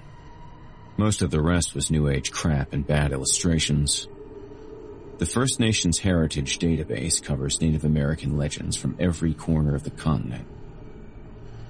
Even this site was pretty slim, however, and described it as a myth that seems to have originated with either the Ais or the Jaga, who once populated the land north of Miami, all the way to Orlando, long before Europeans arrived. However, while later collections of mythology from other Native American nations had plenty of wildly different stories, there was almost no information about what the original Ais or Jaga believed. All of the different legends believed that a person had to be inducted into the Stigini. It required the person to be disemboweled, but they then gained any number of different abilities to terrify mortals. Most agreed that they ate the organs of mortals in order to absorb their life force, kind of like a vampire. While they looked like normal humans most of the time, they could vomit up the intestines of the last person they devoured and hide them to take the form of a giant owl and go hunting. If they were friendly, they would alert natives to illness in a village and would become considered an omen of death for the elderly and ill. However, most of the legends imply that they were inherently unfriendly. The only helpful information was that if their innards were destroyed while they were in their owl form, they would be killed. Even the myths mentioned that Stigini hid these because of this. They also kept apprentices who were given masks with powers that allowed them to work on the Stigini's behalf. I quickly wrote a couple of emails to the website and to another group of Facebook that apparently focuses on Native American stories from Florida specifically, but tried to make it seem like I wasn't fishing for information on how to deal with them in real life. Then I called my landlord and got yelled at for a few minutes over the windows, which I claimed were in perfectly good shape when I left my home for work one day. before securing a cheap new bed to be delivered via Craigslist. The word Stagini kept repeating in my mind, like a catchy tune I couldn't get out of my head. After the bed came, and I found a lamppost that looked like it could vaguely defend me against an unarmed hobo, I got ready for an early night of drug use and romantic comedies blaring at high volume. I didn't want to sleep there and was suddenly more aware than ever that the drug dealers who tore my place apart would be more than willing to beat the shit out of me or kill me for drugs. But we don't always get to choose. It occurred to me that in light of recent information, it was very likely that Corey was given a hot dose, or a small but deadly amount of fentanyl or something mixed with his normal junk. It was a common way of getting rid of unwanted junkies when a dealer needed things to calm down, and there was no telling how many overdoses were actual murders. The police never investigated anyways. Hours later, before nodding off, I would wonder if Corey Franks told them something that would make me seem like a particularly good target before either they or his own prescription killed him. The next day went by with the usual amount of urine and fighting. Debbie called me into her office towards 11 to let me know I could go home early and pass on a message. George wants me to tell you something important. She said that in a calm but severe manner. As the head of the operation, I had never been in the same room as him. It was important to make sure only certain people interacted with us so that the FBI didn't have photographs of the entire group working together, because that would make a RICO case a cakewalk. Getting a text or phone call from him would be unheard of. Being asked to meet him in person was like getting to meet a celebrity you never wanted to meet and being expected to pretend to be interested in everything they say. George had an incredible level of control over me simply because I didn't want him to think he needed to correspond with me any further. Alrighty. You need to think about whether or not someone has gotten angry with you lately. Is this about the car? I cut her off almost right away. For a moment, I hoped this related to the car whose occupants may or may not have been junkies who broke into my place. No, Wilkes. You need to think. Who or whatever attacked you has a reason for it. We don't know why they pick people, but it's not always random, we think. This is serious. Sometimes they come back, but we don't know what they can or can't do. She said this in a tone that was almost angry. I'd heard her use it before when she needed me to do something serious, usually involving instructions on avoiding law enforcement. Dave is looking into the car you told him about. You should have mentioned something sooner. Whoever is doing that may be behind everything else. He thinks it might be someone named Teddy Rance, the guy who used to ringlead for your friend's group. There's a good chance he's at the Castle Inn near Palm Beach Lakes tonight. His friends just stopped by American Injury. She began to rattle off details of the group that traveled with Corey Franks.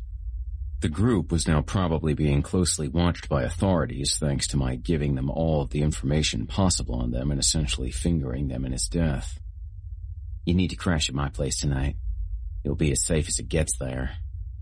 Sleeping in the house of a notorious crime boss normally doesn't sound like a good idea, and I hustled fast for a way out of it. I couldn't find one. At about 5:30, I ended up meeting Debbie at her place. One of the doctors had me stay later than normal to help organize some roxycodone. He had to sign over to another doctor to hide the fact that they were missing thousands of pills.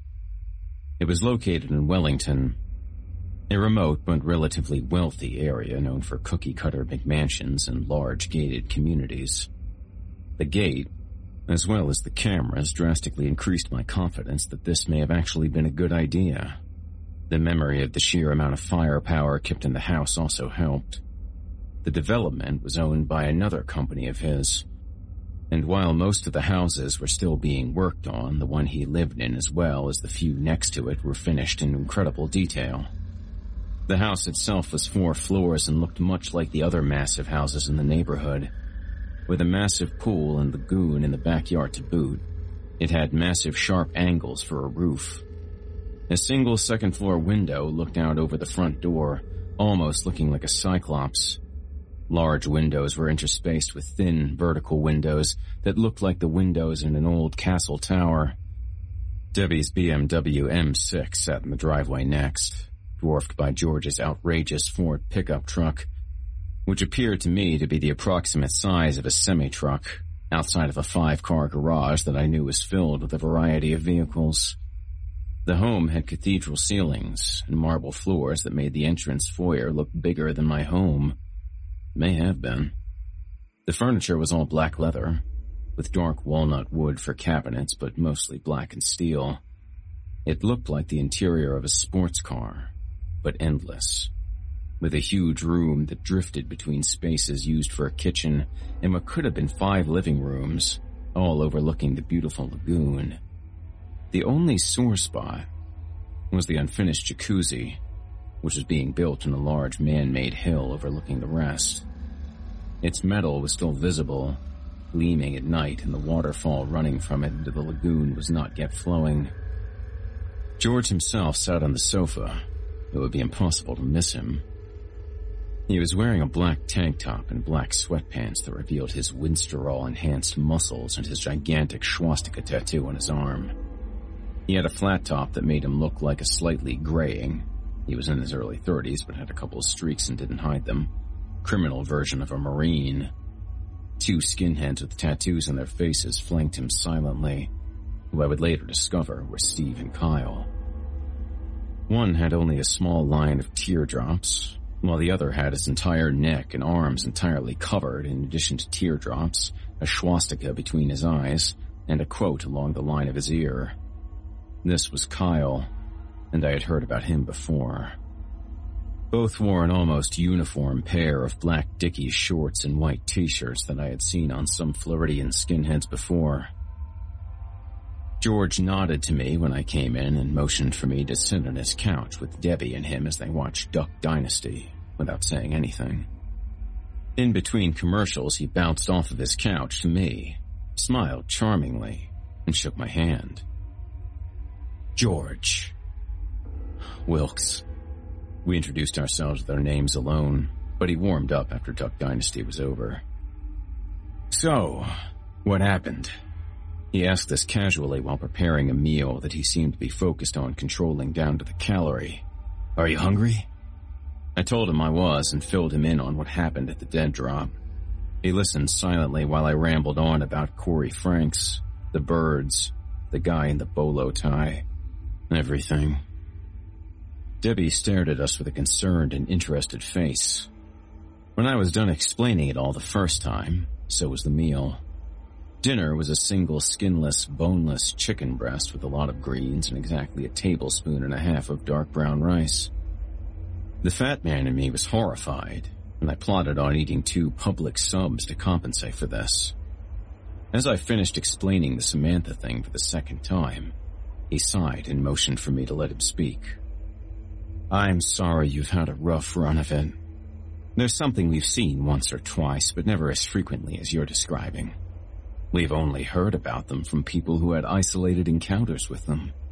You've seen them at least twice, and the first time was on your first day. I'm really hoping they aren't interested in you, specifically. Aside from what Dave told you, I'm afraid I don't really know anything else. We focus on police movements, things that cause junkies to disappear or a dime a dozen and never get genuinely investigated. So aside from your situation, nothing like this seems to have ever focused on us before. But yes, we do know about them. We were hoping they would ignore you because you're new. That seems to make a difference. He said this in the most erudite tone you could ever imagine, polite, and with excellent pronunciation. As he finished the painfully small meal, he nodded to Kyle. He began to count out a myriad small pills for himself for dessert. He was taking scoops, or GHB, which bodybuilders sometimes took for sleep and everyone else took to get fucked up. I was grateful that he had managed to somehow make me feel safe in this disaster and wasn't quite up for question and answer time. So I popped a few of the ones he had out, as well as my normal regimen of a shit ton of Xanax and just a little bit of Soma and Roxycodone. We went to the couch again, and we all placed our feet on the massive coffee table that stood in front of the couch, with little spots especially for comfortable feet holsters. For a moment I imagined any European at all being offended at this custom design, but then I drifted into a rerun of The Walking Dead. I guess George and I didn't agree on what made for pleasant sleeping entertainment.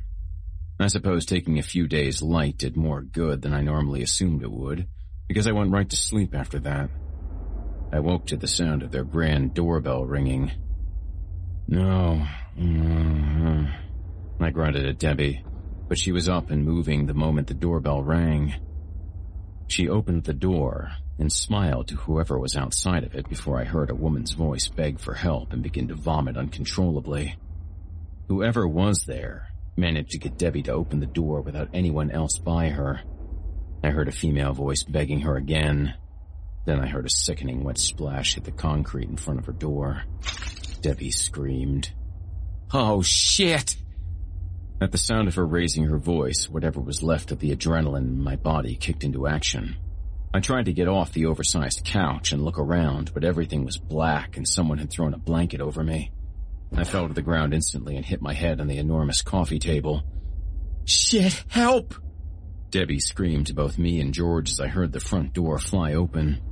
I could see her turned, facing me while I heard George in the cavernous bedroom on the opposite side of the living room, a great distance away. It sounded like he was moving fast, whatever he was doing. She rushed out to help whoever it was while I was still stunned. Ahead of her, from the doorway, I saw very little light, but a ribbon of red run from the ground in front of the door to the area where the light from outside could not reach. No.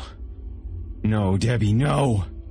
I screamed at her while I got off of the ground and got to the door as quickly as possible. Every step seemed to take an eternity, and I heard sobbing and retching while I ran. And there was Carl's mother, Cynthia. The delicate old woman was wearing a pair of sweatpants and an old t-shirt, and not her normal semi-formal attire, but I could recognize her. She was almost doubled over, but I could see her face clearly. It was craned upwards to the door. Blood and long ropes of viscera were pouring out of her mouth and onto the ground endlessly. Debbie was trying in vain to help her, placing a hand on her back and telling me to come help or call an ambulance or something. She took a second look at Cynthia when she noticed the horrified look on my face. I don't remember what she was saying. Only the look on Cynthia's blood-covered face as she looked up at me and smiled. A long rope of gore was attached to some kind of roundish object that just made its way out of her mouth. Her entire body was impossibly thin, except for her arms, which seemed to be bigger and flatter. The face had bloated until it was wide and round. Her skin drained of color, becoming paler than cocaine, and her skull and hair seemed to rise in two sharp ridges above her eyes, which were now bloodshot and sickeningly wide. Debbie began to back away slowly, and then shouted for George, before a horrible sound erupted from Cynthia's throat. "You're killing my son." She pointed a long, shaking finger at me. Her voice was deep, warbling and growling at the same time. Cynthia retched more, and it seemed like the last pile of her intestines and other innards had collected at her feet. She stood up, suddenly strangely graceful, despite being covered in blood. Her eyes had grown massively wide, and her mouth had peeled open, exposing teeth that were now cracking as they fused together and became pointed. At this point, you would expect one of us to open fire or something. What you might not realize is that when you're faced with something supernatural, it's kind of like having your car break down entirely on the way to an important job interview. You open the hood and just stare at what you can't understand. You pray silently that you can find a way to stop it from killing you. We all stood silently in just that way for a moment, Debbie in shock, as Cynthia surveyed us in the area above us carefully. The skin of the old woman was pure white, but strangely mottled. Stalks of what looked like long, thick hairs had begun to slowly arch from cadaverous skin. These changes made Debbie decide that this was clearly a threat. In less time than it would take a normal person to take out their cell phone, Debbie whipped out a tiny gun from her waistband and shifted her body weight, placing her feet instinctively into what police call the Weaver stance. "George, trouble!" I had already known George was coming the first time she called him, but now I got an idea as to why it took him a moment when he knew there was an issue tonight. I began to hear heavy footsteps making their way to us from some bedroom off to the side. George and his buddies were on the way. 2 windows from the front of the house blew open. A quiet, angry, pip-pip-pip sound coming from each. A metallic clink in front of me followed by 2 deafening blasts from Debbie's small handgun. My ears hurt like hell and I reeled backwards. I still get ringing in pain to this day from the shots. An incredible splatter occurred, like hitting a water balloon with a baseball bat. Cynthia's face blew inwards, and her tiny body staggered back, but she was still moving. The shots didn't even knock her off her feet, which now had razor-sharp talons sticking through what used to be shoes. Her torso bent back at the waist at a nearly 90-degree angle. But she gracefully swept upright again just as quickly as the blasts had slowed her. What used to be a woman's face was now round, and a razor-sharp beak protruding below a small hole that was not nearly as bloody as it should have been. The bullet hole was closing itself rapidly. All of this happened within a few seconds, but it felt like we had hours to get a good look at what was planning on killing us. Debbie knocked me back with her shoulder, taking the air out of me. I fell back indoors. A horrific sound came from outside the door. An animal wail of rage and pain. It slowly gained in volume and pitch until becoming a terrifying shriek that echoed throughout the area. The thought of the police, for once, seemed to be on no one's mind. I began to run, not particularly thinking of where I was going. I remember going around a corner to the kitchen area to hide as I saw George walk out with a furious look on his face and a massive gun of some kind in his hands, and I kept running past him, towards the backyard doors and the couch where I had slept. I don't know a lot about guns, but I was willing to bet it was the kind of thing he would have picked up from the many military contacts the Aryan Brotherhood enjoyed. I peered around the corner and witnessed the massive giant pointed wildly after opening the door. Then he took a step back, angled his weapon, and closed the heavy door slightly in front of him, as if he were using it as a shield. He didn't fire, but the tip of the weapon explored the area in front of him very carefully, as if looking for something. We heard what sounded like a ragged grunt, just barely resembling the hoot of an owl. From the front of the house, we suddenly heard someone cry out and a single shot go off. I looked and can only assume they did too, but I didn't see whatever it was through the small windows. Within a few seconds, we heard a quick scream from the back of the house and a loud whoomp and cracking sound. George stared down at the ground again in the same area before slamming the door and calling a few friends, as well as the police. Seeing a neo-Nazi with an illegal weapon call the police is how you know things have gone to shit. I couldn't quite hear that call. He then went to a small panel about 10 feet from the front door in the foyer and began flipping switches on. Floodlights turned on all around the house, making the front and backyard even more clearly lit than it usually was in daytime. With a loud bang, shutters dropped in front of all but a few of the thin vertical slits of windows around the home. The moment those lights came on, a horrible wet sound came from the backyard, like a bunch of wet celery being broken in half. Apparently, we had interrupted Cynthia with whatever she was doing, because I saw a brief flurry of movement coming from the top of the jacuzzi. At this juncture, I did the only sane thing you may ever hear of me doing. I looked around the room, saw the small handgun sitting on top of the coffee table I had sat at last night, and I made a beeline for it. I grabbed it and for a second tried to make it comfortable in my hands, but the strangely masculine weight of the weapon informed me that this was simply never going to happen. As I quickly leaned over the couch to attempt to get the hell away from where Cynthia last was, I barely remember to keep the gun barrel from pointing directly at me while I awkwardly maneuvered to the center of the home, where the kitchen was, hoping to avoid being in the middle of Cynthia or the neo-Nazis. A massive wham that I felt before I heard shook the entire building as George's gun went off for the first time. I didn't bother to look at the front door as I heard one of the skinheads shouting something from one side of the house. The gun went off again, but I could only feel it this time. All I heard was ringing. I slumped against the kitchen cabinet, my shirt ripping on a handle. I tried to slow my breathing. I could feel an unpleasant tingling and knew that if I kept breathing quickly, I could easily hyperventilate. The beam of light coming from the slightly open front door widened rapidly, and a shadow moved across it as another incredible concussive blast forced the wall to vibrate angrily.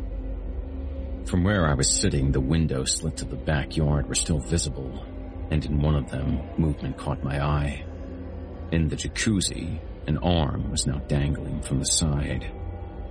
At first, I tried not to look at it, but I realized quickly that it was still moving. I turned to see what was happening at the front door and saw one of the skinheads opening fire into the air from one of the window slits, desperately trying to aim at something. George was out the front door in the middle of the street, but moving carefully back inside, pounding ammunition up at something I could only guess used to be Cynthia. Debbie was nowhere to be seen, but brief flashes of light from the other side of the house implied that she was still doing her best. If there was any chance of that guy living, I had to quit being a pussy. I climbed to my feet and flicked the safety off of the tiny gun. My knees felt like they simply weren't built for a lumbering fat guy of my size and awkwardness. I was shaking so badly that every step towards the back door felt perilous, as if my legs might give out if my foot landed just wrong. When I reached the back door, I looked towards the front where Debbie was reloading George's massive gun, while George aimed through the crack in the door with some kind of assault rifle. I was grateful that I couldn't hear it, but worried that it might be permanent. I took a deep breath and opened the door. Thankfully, my feet had more competence when I allowed them to run as fast as they possibly could. I could see the arm of what I assumed was one of the skinheads, covered in blood and furiously straining to pull himself up by the side of the jacuzzi near a pile of pool equipment. I began to aim my wild run towards and up the side of the small hill. I attempted to look up in the sky, but didn't see anything. Flashes of light from inside the house gave me hope that Cynthia didn't notice me yet. When I reached the top of the hill, I noticed that a tiny degree of my hearing had returned. I heard the angry pops coming from the front of the house in one ear, and a voice that seemed strained and weak. Help. Help. Get. I could barely hear the words over the initiation of tinnitus and din of combat. I looked inside the half-finished hot tub and saw what used to be Kyle. The bottom of the vat-like construction was filled with blood. One blue eye peered up at me from a blood-covered head. The other was a mess of gore where specks of bright white or deep yellow occasionally showed through. Kyle was laying in what was supposed to be a hot tub seat, with one arm over the edge of the jacuzzi, waving weakly towards the pile of pool cleaning supplies. On his lap, and in the bottom of the tub, Cynthia's innards moved slowly over him. His other hand had been taken in by the viscera, which pulsed slightly as it pulled his shattered arm in. The snake-like organs were wrapped around his legs and lower body, tightening slowly. Kill it. Kyle barely managed to gasp out while using his one remaining limb to gesture towards the pool supplies. Amidst the cleaning nets, chemicals, and tiling equipment, a large shotgun had dropped there, but the barrel had been bent at an angle. Right behind it, a massive jug of chlorine loomed. I dropped my own firearm without even thinking that since the safety was off, it could have just gone off and killed me. I grabbed the massive jug of chlorine and tore off the cap in one motion, praying to God chlorine would work as well as whatever salt the Ais or the Jaega would use. By the time I turned around, Kyle's hand was limp, and his eye was no longer staring at anything in particular. I poured the jug out as quickly as I could on the sinuous intestines, making a thick cloud of acrid smoke that burned everything from my nostrils to my lungs. I pulled my head away and saw the deep red guts turn black and bubble.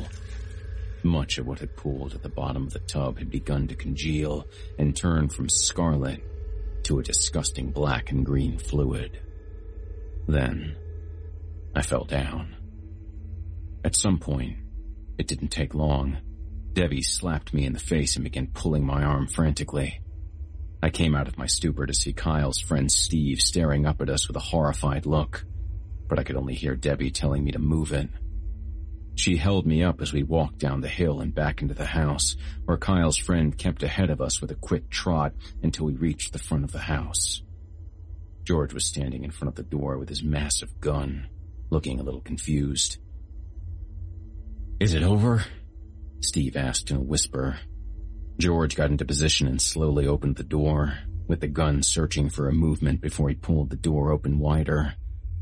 Finally, he stepped out entirely, cautiously keeping the weapon trained on an area in front of us in the road.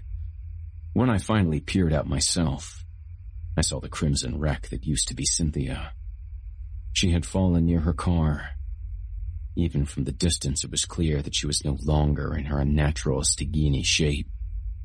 Tatters of her clothing showed red, splattered human skin underneath. We approached her cautiously, but backed away in a shock when one of her hands moved just slightly.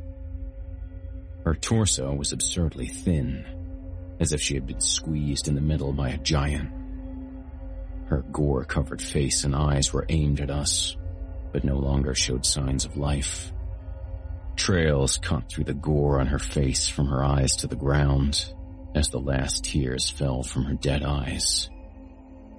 "Thank fucking God." Debbie's voice sounded like it was coming from far away.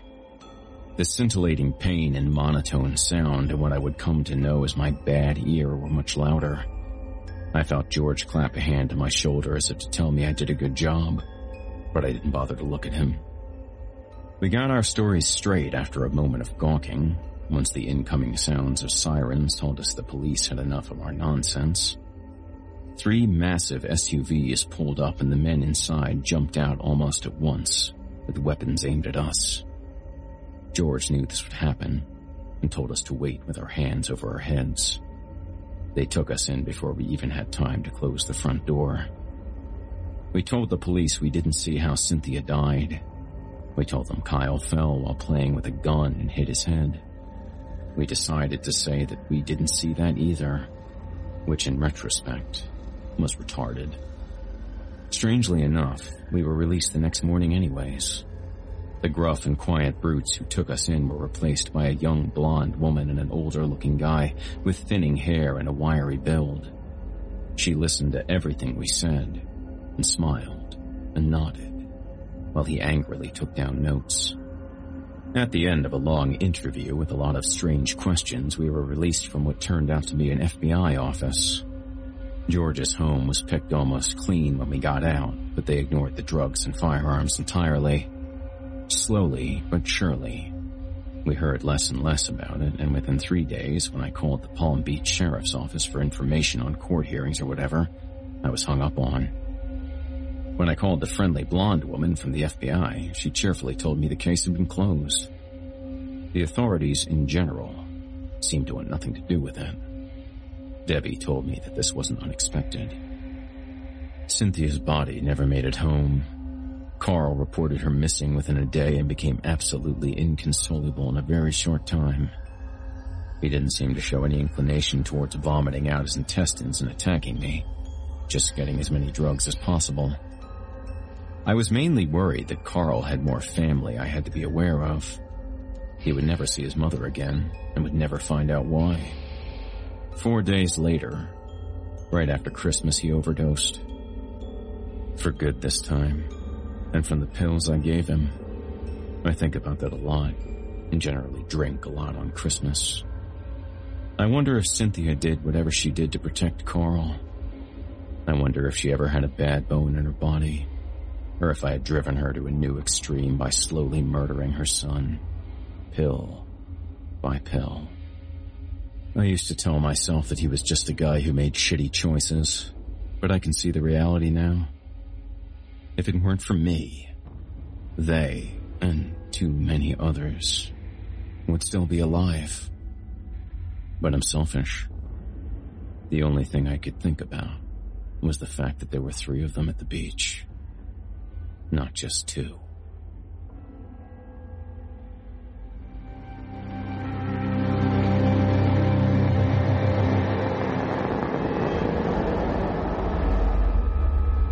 If you enjoyed tonight's presentation, please tune in next week for chapters 5 through chapters 9 and the thrilling conclusion to Scott Wilson's The Pill Mills. You've been listening to The Pill Mills, written by Scott Wilson. Scott Wilson was born in Seattle, Washington, and raised in West Palm Beach, Florida. When he is not penning tales of terror, he enjoys kayaking and hiking, in addition to reading and writing. Wilson loves exploring historical places in his general area, especially anything pre-colonial, and loves reading historical nonfiction. His personal favorite writers are Stephen King, Laird Barron, and Philip K. Dick. Thanks for listening. You've been listening to Horror Hill, a production of Chilling Entertainment and the creative team at Chilling Tales for Dark Nights, and a proud member of the Simply Scary Podcast Network. Visit simplyscarypodcast.com today to learn more about our network and our other amazing storytelling programs. Tonight's program was hosted, and its featured stories performed by yours truly, Jason Hill. Additional performers have been featured when necessary to bring the tales to life. Selected stories have been adapted with the kind permission of their respected authors. Sound design, original music, and final mixing and mastering provided by Luke Hodgkinson, under the guidance of executive producer and director Craig Groshek. The program's artwork and logo by Jason Hill. Got a scary tale of your own that you'd like performed? I take submissions.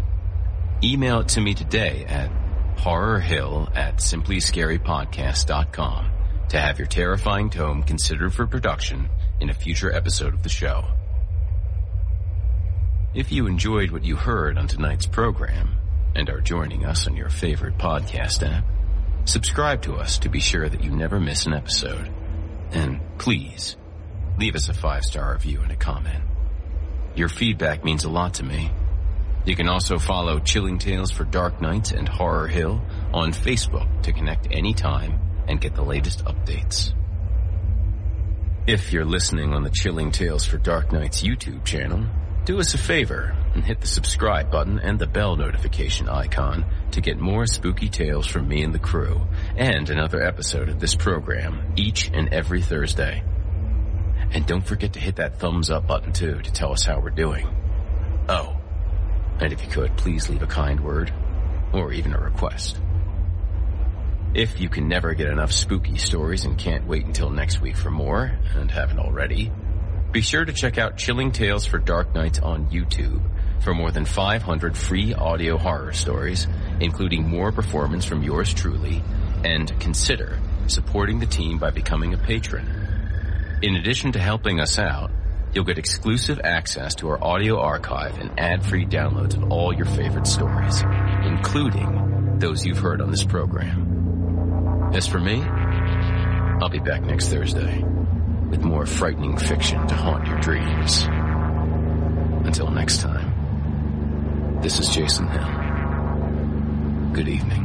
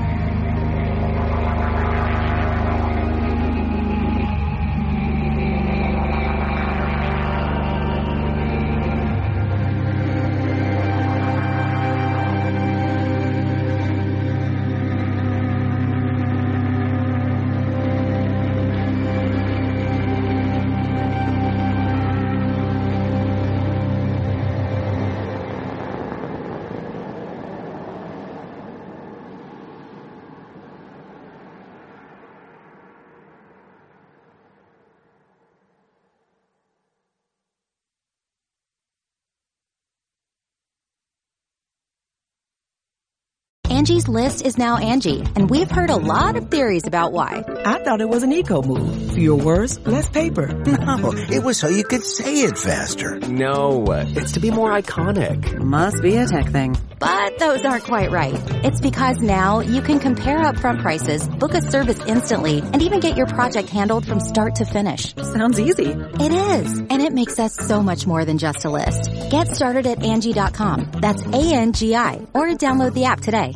Angie has made it easier than ever to connect with skilled professionals to get all your jobs projects done well. If you own a home, you know how much work it can take, whether it's everyday maintenance and repairs or making dream projects a reality.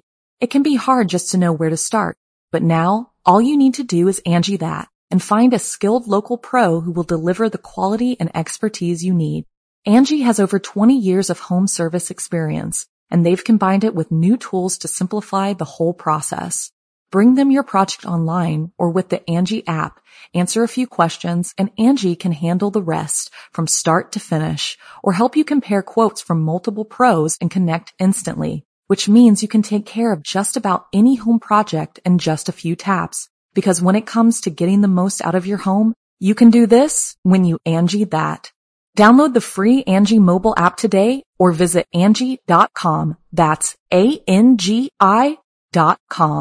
The Angie's List you know and trust is now Angie, and we're so much more than just a list. We still connect you with top local pros and show you ratings and reviews, but now we also let you compare upfront prices on hundreds of projects and book a service instantly. We can even handle the rest of your project from start to finish. So remember, Angie's List is now Angie, and we're here to get your job done right. Get started at Angie.com. That's ANGI, or download the app today.